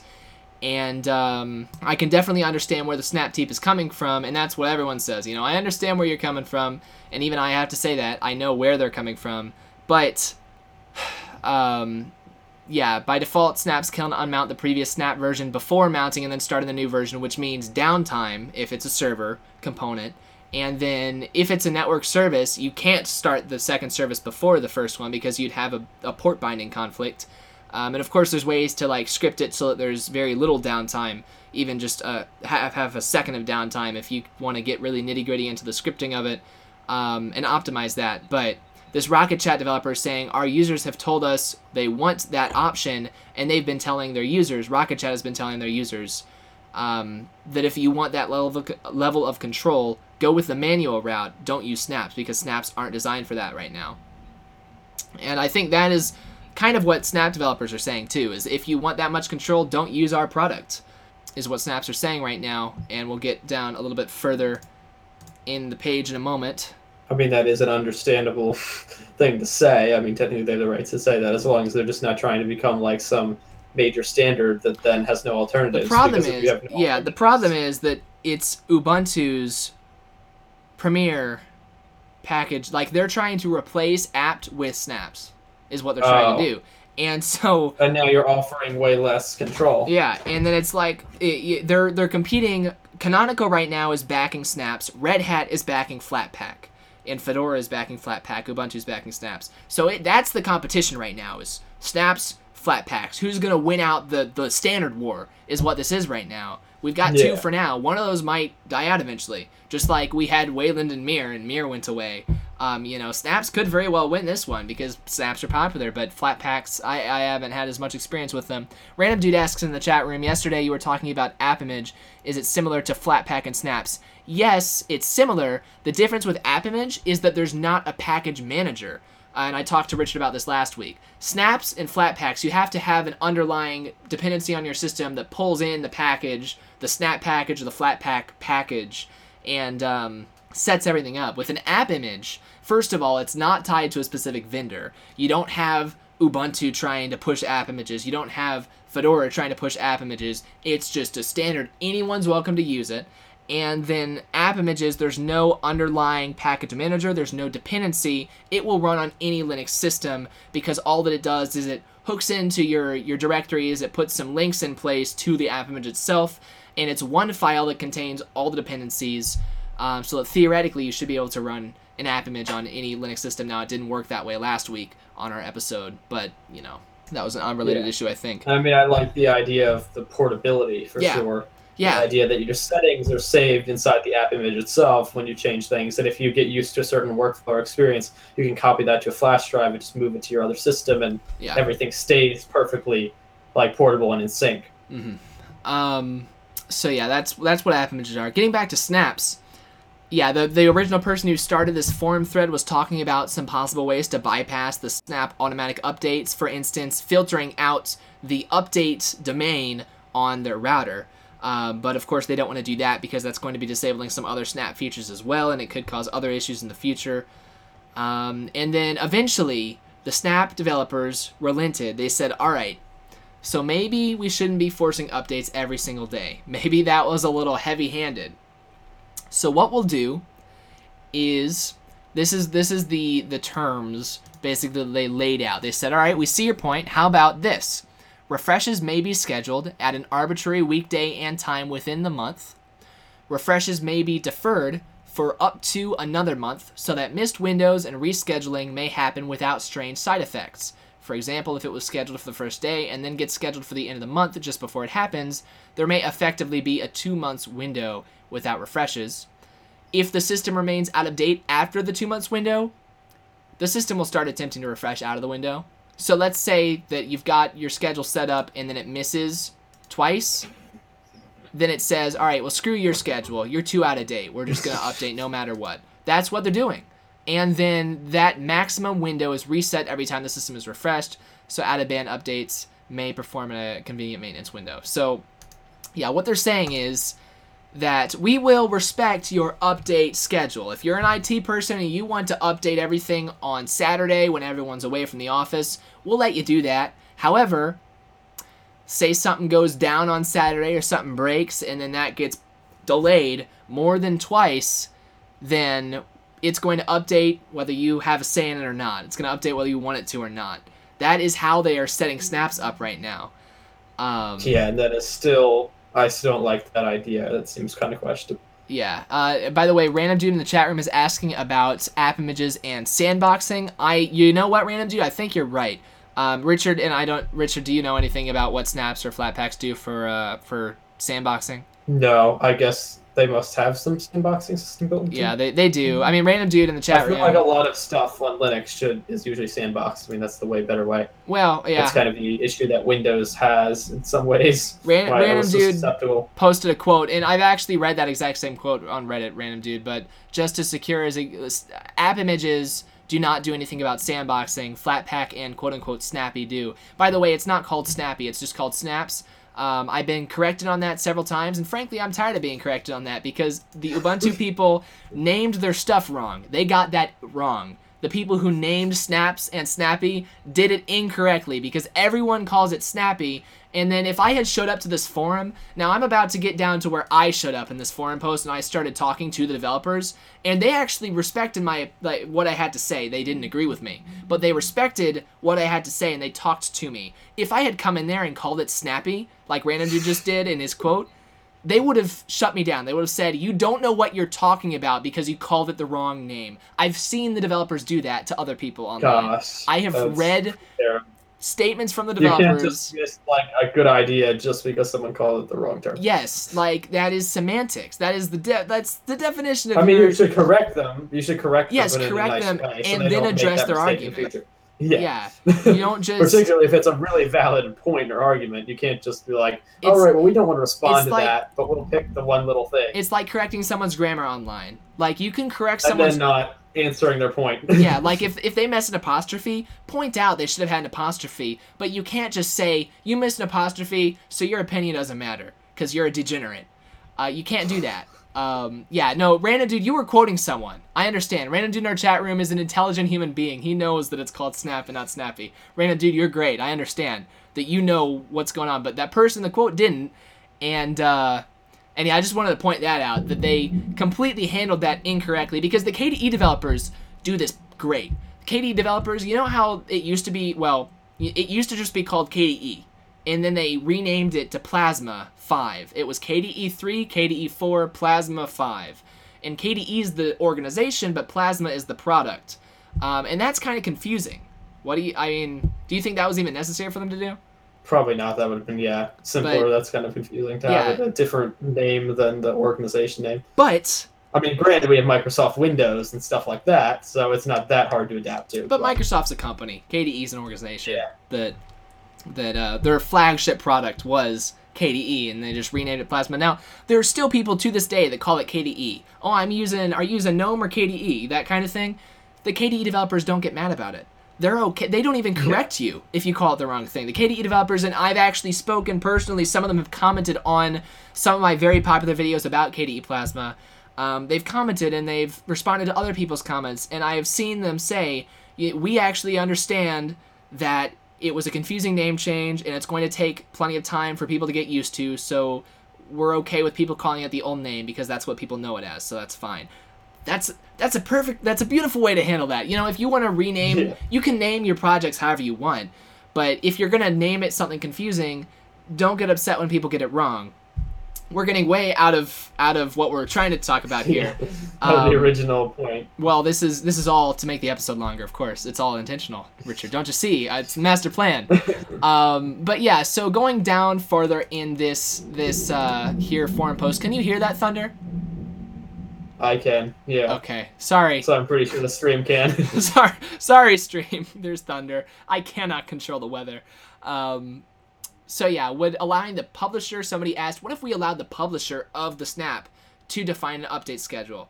So then the publisher could specify that an app is either to stay updated automatically or that the publisher has control over when Snaps update. That got turned down, but let's see. I mean, in some ways, that might actually be a good idea for Yeah. certain things, particularly if they know And particularly if it's not just all their updates, but say they're stable ones or ones marked in a certain way, and the developer knows, and then they can update that update schedule depending on how their organization and their planning changes. Yeah. Actually, I kind of like that idea. For a moment there, it almost sounded like you were talking about different update paths, where you got a stable and an unstable, that kind of thing. Yeah. And that actually is something that they said in this forum thread. Yeah, okay, that's a good idea. We're going to do that. Yeah, let's see. I didn't highlight this page, but yeah, somebody left a rather brass comment where they were talking about how, let's see, would you really want someone, let's say, people are saying, would you really want someone who updates their apps once a month? Talking about, I think they wanted them to update more often than that, mandatory.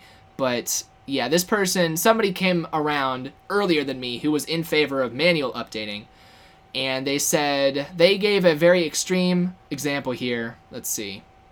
I can't imagine an autopilot saying on a highway at 200 kilometers per hour, hey there, we haven't updated the system for 2 months. You deferred it 10 times. I give you no more chances. I'm going to download the Core Snap now over 4G, update it, and reboot your vehicle. You'd better pray. That was this person saying, you know, Canonical is, with their whole discontinuing Unity thing, it's clear that they're not invested as much in the desktop. And that might be where part of this, what they're not understanding about desktop users here is coming from. But Canonical really, you know, when they discontinue Unity, I didn't say that means they don't care about the desktop. But reading this forum post about snaps tells me that they might not care about the desktop as much as other things, because they're clearly going for Internet of Things and servers. And, like, servers are the things that, you know, you don't remember to log into your server every 2 weeks and update it. Like Richard said, you know, if it's a VPS, you don't update that all the time. If it's that is certainly a good idea to have some system to automatically do that in place. Internet of Things articles, or Internet of Things devices, great usage for auto updates, because, like, if you've got a coffee maker with Linux, and you've got a toaster with Linux, and you've got a microwave with Linux, and a fridge with Linux, and a TV with Linux, you know, nobody has time to update all of that. So yeah, enable auto updates on those things, and that's what Canonical. The worst you have to hold off when you're making your coffee for 20 seconds while it reboots. And but the thing is with those is that if you don't update them, then you end up with botnets and whatnot. We've already had that happening. Yeah. Internet of Things is. I mean, Internet of Things is. I remember the day that happened back in 2016 at the end of it, November. I remember that. That was a big issue. A whole bunch of websites went down. And I looked up what was going on. That was fun.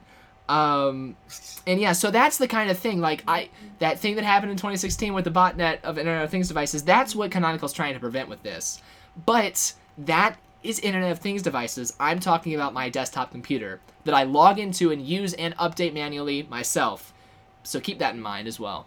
But yeah, this person's saying, you know, if people are going to build connected devices like cars and planes and rocket ships out, you know, if the Star Trek Enterprise is going to be running Ubuntu, you don't want that turning off in the middle of a fight because you need your weapons in the middle of a fight, you know. So this person's saying the Canonical. That'd be an entertaining episode. Yeah, Canonical. Basically, they're saying Canonical should decide. I'll quote them, so it's not me saying this. Generally speaking, Canonical should decide what it wants Ubuntu Core to be: a platform to create toys for children, or a platform for real stuff, industrial, medical, automotive. Now that is a harsh way of putting it. You know, I wouldn't say that anything non-mission critical should be classified as toys, but, and I wouldn't say that was like the most abused Internet of Things devices were like toys that had barely any security, and no one ever even thought of stuff. Yeah. But and that's a huge privacy issue as well. Yeah, that person was very, very. They were very strong with their statement, and so of course the developer says there's a rich spectrum of real applications, and each of them with different requirements, implying that all the examples this person gave were not real. Many industrial devices can easily be updated and rebooted at predictable times, the developer of Snap says, and some toys will, in fact, require strictly predictable refresh routines. And, in some applications and some appliances, updating at reboot can make sense. In others, it's better to force a reboot and ensure safety sooner. And that's why I think it gets back to the application having a separate kind of setting for each application, or like at least being stated by the developer or something. I mean, I feel like that's a much better idea than having one universal thing for everything. Because And you don't want everything to necessarily function the same way on it. yeah, and even though those features aren't implemented yet, I think the Snap developers ultimately agree with what you're saying right now, is that the developers of the programs should have control over that, but the developers of the users of the programs should not have control over that, is what the developers are saying of Snaps. Now, here's where I come in down here. And I started off by asking the question, what if I'm a desktop user who just wants to feel like I have control over my computer? And I explained the thing with Arch and how I switched to KDE Neon, and I explained how it sucks that all my programs are a year old now. And I explained how I really would love to use Snaps because I love the security implications, I love the updatability, but I just can't do the automatic updates. That's not working for me. I said that. And I was surprised when the developer did not just blow me off like they did the other person, but the developer actually responded to me, typed out a thing that said, "You're clearly a bit frustrated about this. I'd love to hear about why you don't want automatic updates." And they told me some of the things they're working on: tracks, which will enable software publishers to only force updates on critical issues; epochs, which introduce stepped upgrades; carefully scheduled upgrades; health checks, which allow ensuring a revision is safe to update before it's completed. So all these things they're adding in to make automatic updates safer. So yeah, and they said, sounds like this is a problem you're also very interested in, so your contributions and opinions around improvements would be appreciated. And yeah, they also said, we'll understand if your personal priorities and preferences take you elsewhere, which they have taken me right back to Arch. But back when I was still using Ubuntu for a little bit, somebody else commented in. This was just another user that commented, just to add my 2 cents here. Even though it's uncomfortable for us to have auto updates enabled without an off switch, I believe it's the right way to go. And then they expressed a concern with cellular devices with capped data limits. Like if you're going to be using an Ubuntu phone, even though they discontinued those, say you're going to make one anyway, you don't want that always updating. Or if you're using a mobile hotspot, you don't want your snaps updating over your mobile hotspot. So this person's asking about ways to turn off updates for those things. And he kind of got not super well received with those because it's, once again, not updating and they just want you to update basically. But I don't like that idea. Even if it's uncomfortable for us to have no off switch, it's the right way to go. Like, where does that idea come from? How about Yeah, I don't know. I feel like that's one of the many reasons people often like Ubuntu and Linux in general over, say, Microsoft. Because I mean, when I said I was fine with that earlier, I was fine with Microsoft because I don't expect that much freedom out of out of Windows, but I expect a lot higher degree of freedom out of something that's Linux and open source. And to see that the people want to just take that away from us, I don't know, it seems a little frustrating. Yeah, I understand there obviously should be defaults and there should be controls and you should be able to change things, and maybe by default they can auto update, but if there's a specific thing you need, you definitely want to have that flexibility to be able to stay on an older version, especially like what you were saying with Kdenlive, or especially when you know what you're doing, and to not offer that at all seems a little crazy. Yeah. And the idea ever that you should have to force yourself to do anything uncomfortable, really, your computer, you know, the whole thing with, you know, random dude just name dropped RMS in the chat room. You know, the whole Libre software movement, it's about users controlling their computers. Computers do not control you. You control the computer. And I talked about during the 5-year live stream that we did a few weeks back that I don't use Windows, not because Windows works worse, because sometimes Windows does work better than Linux. I don't use Windows because it makes me feel uncomfortable to have that running on my system, to have my files in that system. And yeah, I use Linux because it makes me more comfortable. So why should I be told to deal with being uncomfortable for better security that the developers want? I really did not like that comment at all. Yeah, I mean, particularly, I understand defaults being to auto-update, but if you know what you're doing, if there's a specific legitimate reason, you should definitely have that control. And you should, I mean, everyone should be provided that control as well, as long as they have just run a few commands and terminal and be able to change the preferences here and there. Yeah. Because I assume if you're running that, you have a legitimate reason for it. Right. The developers don't assume that. And we're gonna talk about it some more here. So my next response said, you know, I said thank you for your serious response there, and then I explained my whole my Rocket Chat thing. And here's when I first found out that Snaps auto-updated. This was before I had a problem with Rocket Chat updating. This was just when I was considering, should I put Rocket Chat on Snap, or should I leave it manually installed? This was the first thing that came to my mind, was if I've got Rocket Chat installed, now the reasons why you might use Rocket Chat, it's a self-hosted, open source chat program. The reasons you might use... I mean... Huh? It's a good alternative to Slack, really, right? Yes, it is. It's very similar to Slack, but it's self-hosted and it is open source. Now, the reason you would self-host something like that, like a chat app, why do you think that would be? So definitely privacy. Yeah, I mean, it's now you exactly. running on your system. Yeah. And if you're also, you control it. Right. If it's running on your system and you control it, you want to control it completely. You don't want to be at the mercy of a self-updater that can take down your site randomly in the middle of the day when you're actually using it.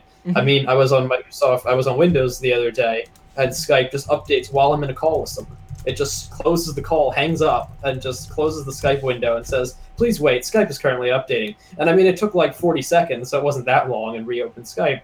But I was talking to somebody. Yeah. Like, don't just override what I'm currently doing. Right. I mean, going back to you controlling the computer versus the computer controlling you, that's right there, the computer controlling your life, and you just being like, oh, I had to update, so I apparently just, like, end the call. Yeah. All right, so the reason you would use Rocket Chat is because of privacy is a big reason. And when you talk about privacy, like, you start getting into murky waters, because what do you need privacy for? Now, the best, safest answer to that is, like, corporate secrets, trade secrets. Obviously, in creative companies have to do a lot to make sure that their stuff that they're working on isn't leaked. When you might notice in Rocket Chat that the rolling release room is a private group. Until you came onto the server, actually all of the rooms except for a select few were open groups that anyone could join. Now, it's not you. I was not distrusting of you, but now we've got like Mark on the server, we've got you, we've got Stephanie, we've got people from Extra Life last year who have nothing to do with any of our productions except for Extra Life. Everyone was just on the server and they had access to all of our show information. And I thought, maybe I shouldn't be giving everyone access to all the shows. Maybe Richard doesn't need access to Displaced. He just needs access to Rolling Release right now. So I went ahead and made everything private except for like the general and off topic. But yeah, once again, nothing against you. It's just so that I don't have to worry about that in the future when I'm adding more people. But yeah, if you're a creative company, you don't want spoilers being leaked by your employees. If you are a technology company, you don't want secret like blueprints and crap getting leaked, right? If you're Microsoft, you don't want your source code getting leaked. So there are lots of like it did. Yes, and there are lots of corporate reasons in America, in the United States, where we like our corporations here in the United States. Elsewhere in the world, they might not like their corporations keeping secrets as much. Here in the United States, we generally trust corporations more than we do the government. At least I personally do, like with Google and everything. I give more information to them than I trust the government holding. So yeah, there's the most legitimate thing to say if someone asks you, why do you need privacy if you're not breaking the law, if you're not doing anything wrong?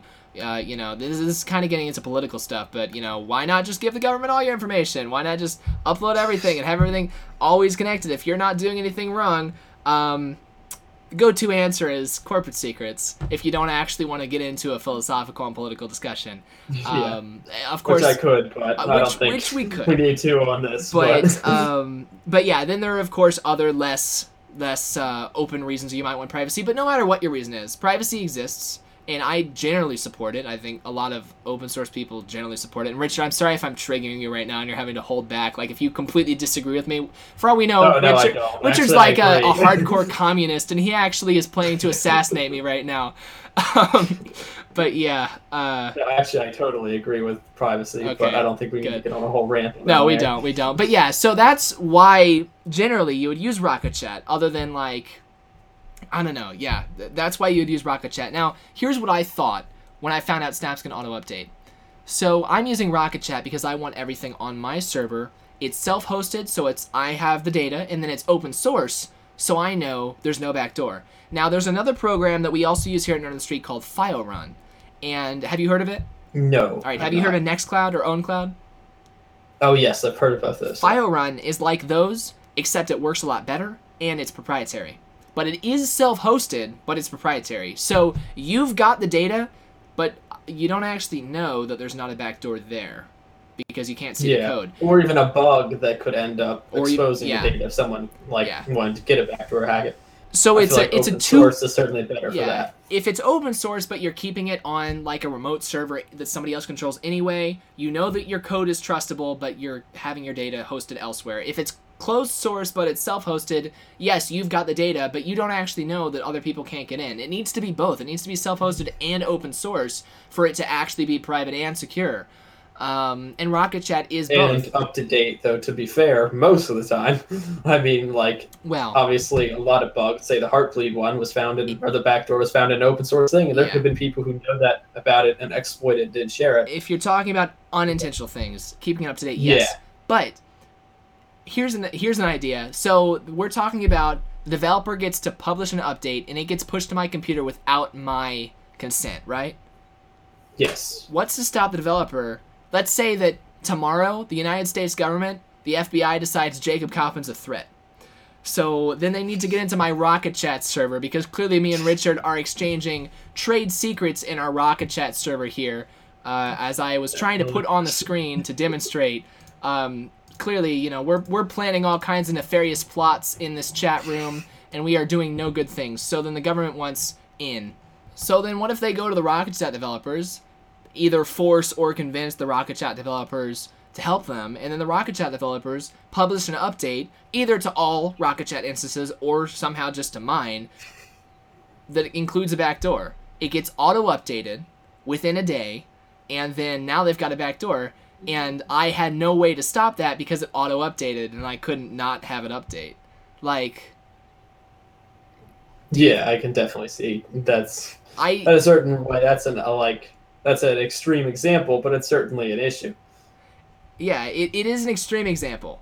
If that happened... What do you mean, who's to stop someone, particularly and even on open source projects, who's to say you just hide some code somewhere in it? Yeah. I mean, people don't necessarily review every piece of code that goes into a pull request, and Yeah. that gets accepted, then that gets put into an open source product, and now you're the only person who knows it, or you intentionally put a bug like Heartbleed was that could do that. And that's a more likely scenario. You know, the people online kind of dismissed my Rocket Chat example as not being practical.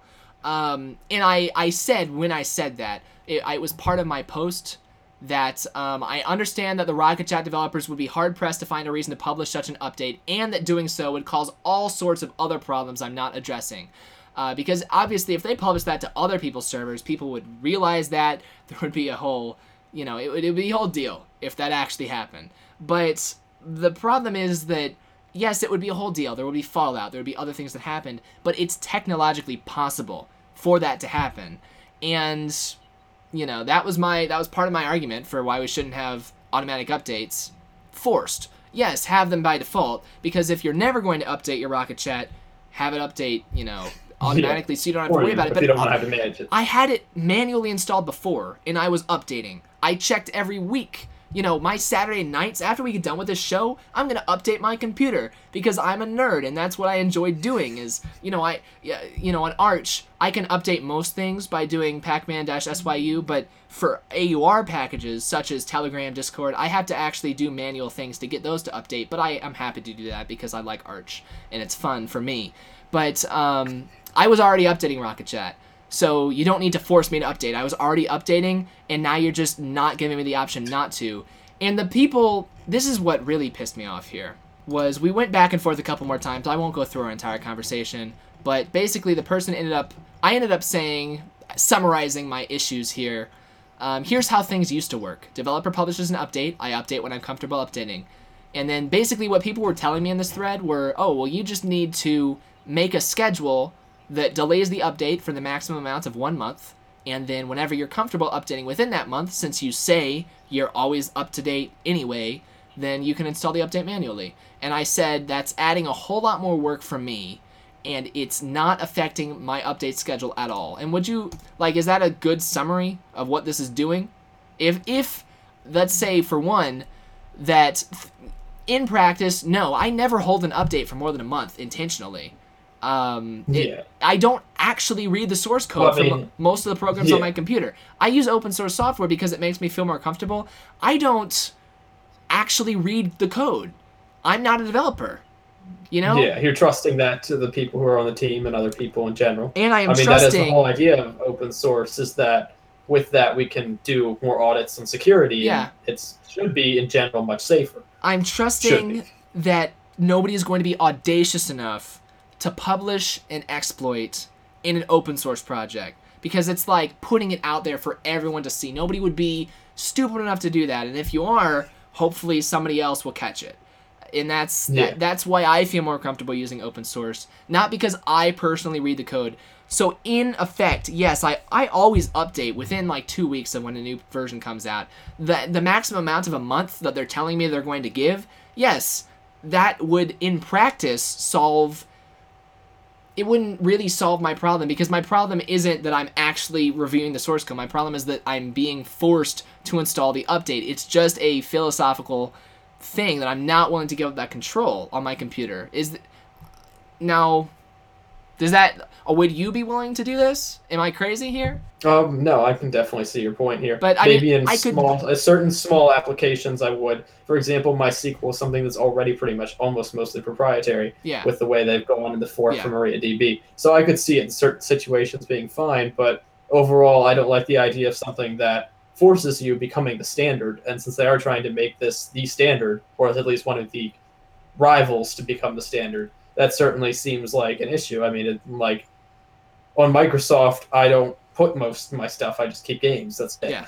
But on Linux, I want to have that kind of bit of security. And there will be people... And that's certainly flexibility and customizability that you can't really get on Windows. And there will be people... I guess they have different standards for Microsoft versus Linux. Right. And so it's kind of frustrating to see this happen. And honestly, I have different standards for Ubuntu versus Arch. Like, Ubuntu was already not super... They were already sending your dash searches to Amazon years ago. And they didn't stop that even after they said they would stop it several times. Canonical's not scot-free in the record department. But they... Yeah. Where was I going? Right, there will be people who say they're okay with the auto updates.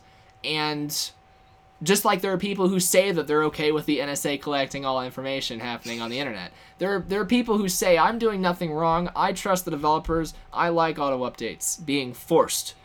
And, you know, my whole thing is if you want auto updates, have that as an option. That's a great thing if you can have auto updates that don't affect anything. But if you're going to tell me I have to use them, that's going to make me not want to use them. Like, if it was optional, tell you what, Richard, if it was optional to have auto updates, I probably would have turned them on. You know? Yeah. Like, I wouldn't be arguing against it right now. If they had just said, they're on by default, you can turn it off with this command, I would have been too lazy to turn that off. I would have left it on. I would have said, sweet, all my stuff updates all the time. But it's the fact that they are telling me, just like with proprietary software, if you tell me, no, you can't see the source code, I think you're hiding something from that. And if you tell me, no, you can't hold this update back, you know, just like with open source code, I'm not going to read the code, but if you tell me I can't have it, that's the problem.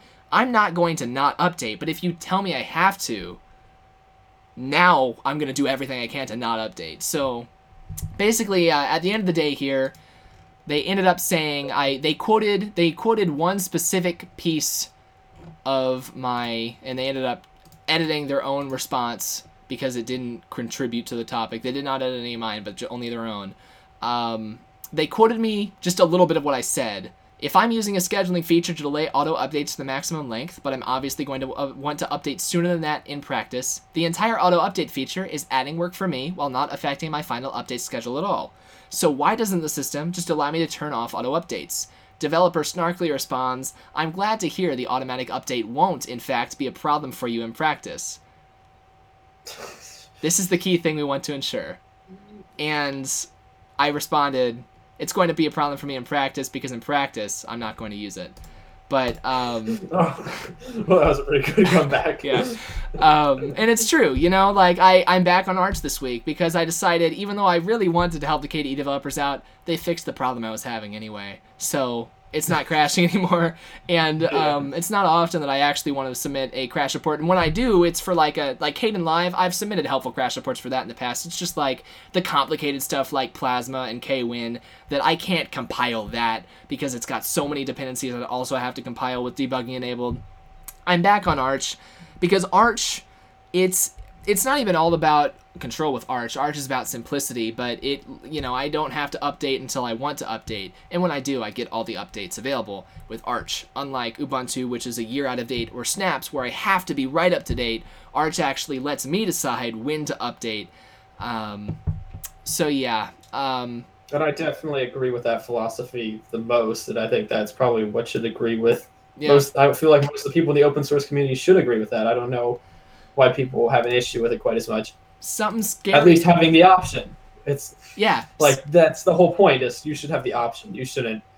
I mean, I can see how there are so many great applications for having auto updates on certain things, particularly on a rolling schedule. I can see that definitely being important. Yeah. Although I think you would still want to have maybe a little finer control per program, because there might be some things that aren't always releasing a stable build, or there might be some stuff that actually has bugs when they release their quote stable build. Right. Which they say they I can see it definitely being useful, but again, this should be an option, right. not required. To be fair to that specific, that kind of, we should have finer control. They're all about giving that finer control as long as the auto updates stay turned on. They will give you more control over specific programs, updating, and other ones being held back another week. They'll give you specific, like they've added tracks already. They will give you the ability to do things like that, but they won't give you the ability to turn it off altogether.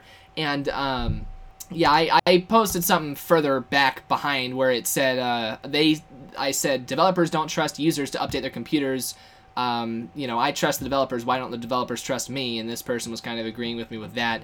Somebody down here said something really kind of scary for me personally, and this is where I want to kind of end off this topic with this person quoted this other person saying it doesn't trust its users. This person says this view is way too narrow. What Snap tries to do is take away any need for having to care about updates by improving the package environment in a way that software can take care of itself, can do self-tests, can automatically roll back to the last working version. The only way to achieve security of software is to keep it with the least amount of vulnerabilities by keeping it updated in the timeliest possible manner. The only factor that breaks this principle is human intervention. Let's take a look at a typical sysadmin today. When an upgrade comes in, he will hold it back and run a bunch of tests. If these tests succeed, he will check for the best time to apply the update to all users and roll it out. Or perhaps he is doing staged updates and gives to a small subset of users first. And I'd like to interject that when you do that, that's because you're sysadmin and you know your organization, you know your users, and you know what's going to work best for them. That's why sysadmins do that. And then this person continues, now imagine the package management actually offers to have those tests included in the package by upstream, which means included by the developers. The developers of your program will write your tests for you.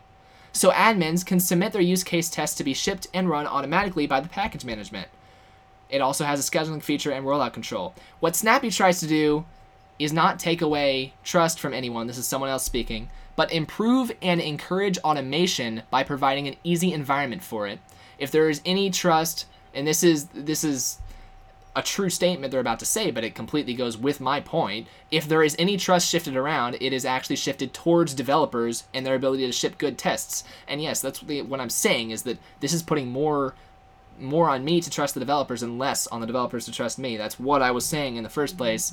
The final target is completely self-maintained machines through automation. The developers working on this are way too excited about the technical aspects and possibilities of this to actually think about trust or distrust or any other political topics.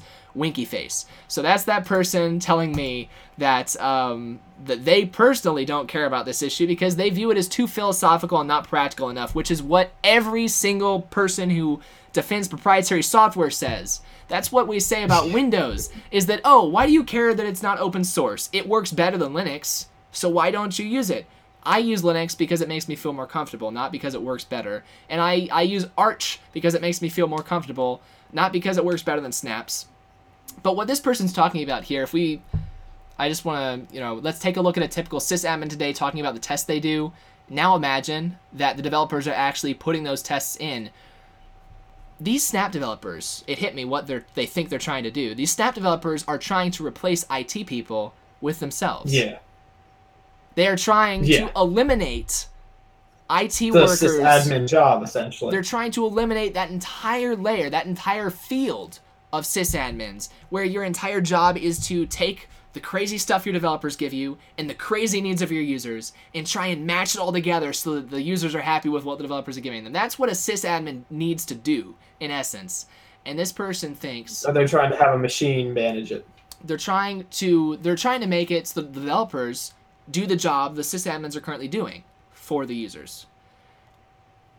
What do you think about that? Yeah. As a developer, what do you think As about a developer, I don't even agree with that, because I feel like, first of all, I understand writing tests is pretty important, but when I think of tests and stereotypical code, you write tests for each of your methods and for each of the different things. You don't write tests for all the ways your program could interact with other programs. And I mean, as that's kind of the job of a system admin, to then be like, well, these two programs actually after this update have a problem with each other, so I'm not going to update this one, I'm going to keep this one back, and then I'm going to submit to the developer to say, can you eventually fix that? I don't think you can have a sysadmin in their case submit all the possible use cases, and then I don't feel it's my responsibility to have to run or to write automated tests for every single use case, for every single application interacting with every other single one, and then have that in like an environment where it can simulate that before I push my code out. Yeah. At a certain point, I should push out code that fixes bugs and that adds new features, but that makes it solely work on its own. And if there's some issue where it clearly doesn't work with something else, then someone will bring that to my attention, and I will try and maybe simulate that specific one and fix it. Yeah. But the idea that somehow a machine, as well as the developers, can somehow manage this together instead of this being an actual job seems very questionable to me. Yeah. And on the other side of that, as someone going to school for IT right now, to me, I don't, with all due respect to developers make what we do possible. Like, I don't know how any of the, it's crazy, the Linux kernel and KDE project and everything they make, their desktop environment, everything, it's amazing what developers do. They have made it possible for us to do so much with computers. They don't know your specific users. If you're a system administrator for a company, somebody's hiring you to know your users and to know what's best for your users. And those developers know what's best for their program. Just like Richard said, they don't know what different programs are interacting. They also don't know, that this user always does this crazy thing that causes problems, or this user has these special preferences or these special needs that cause problems. And, I think that if developers think that they can get rid of IT as a layer, it's kind of like the cloud, because you're taking away self-managed servers with the cloud and you're putting things directly up. I don't know, you're getting more control higher up in the chain, to where, it used to be IT people that actually set servers up. Now you've got IT people just setting up these cloud software that a different company is managing. This is outsourcing another piece of it, which is the updating of the apps. So it's kind of similar in that way. But I think that developers, if they think that they can actually eliminate the need for IT people by making their program, their software so good, it's so flawless, this doesn't need IT people. We have made updates so flawless, this doesn't need IT people. It better be flawless. I think that's a broken premise, yeah. And there's no such thing as flawless. There's always going to be... I think it's unachievable, and you're going to ruin other people's day that's saying by that ruining the user's experience on the other end. They're looking for perfection. They're saying they are going to perfect software updates, because if software updates were perfect, then yes, IT people would not be needed. If software updates and software itself was all perfect, of course we wouldn't need IT people.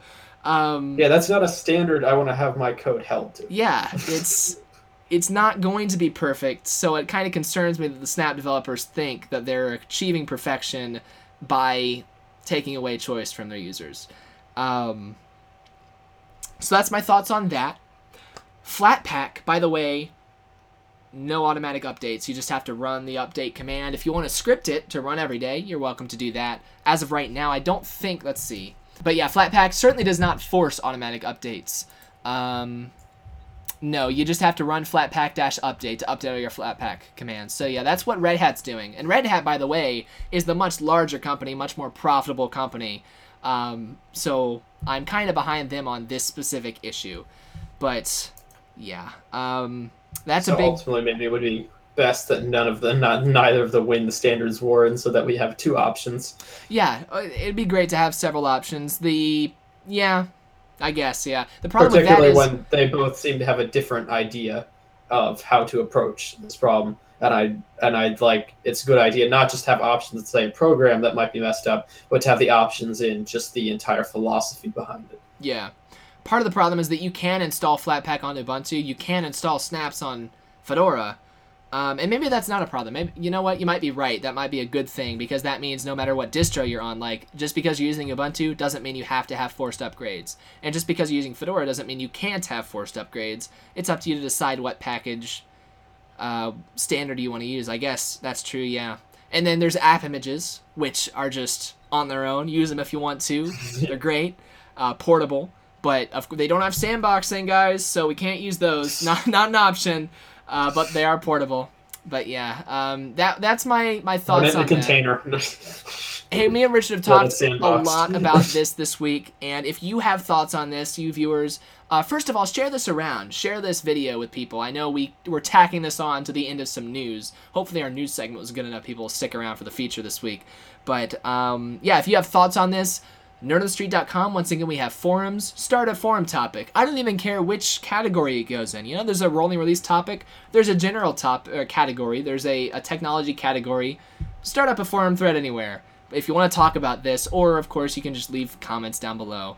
And yeah, let us know what you think of all this. Do you think that automatic updates are a good thing? Do you think that forced automatic updates are a good thing? Very big difference there. And yeah, what do you think about snaps, Flatpaks, app images? Or do you just want to use Arch so that you can have one package manager manage all your applications perfectly fine? Let us know down in the comments. For now, though, that is going to be everything for this week. Thank you so much to Richard for showing up this week. You've been great. Thanks to Random Dude for showing up in the chat room. I know you only caught the end of the show, but hopefully you had some fun in there watching us. And yeah, we'll be right back here next week, one way or the other. So yeah, for now, that's everything I got. Richard, where should people go if they want more of you throughout the week? At Glorf22 on Twitter. You can check out my website, richardsprojects.net, and you can check out the current site I'm working on developing, kind of a network of sites for sharing things called Minecraft Media, and then there'll be other sites. There's other sites, the Sims Media, but for sharing things related to games. Cool. So yeah, like I said, that's all for us from this week. I'm Jacob Kaufman. And I'm Richard Bimmer. And we'll see you guys next time. Bye.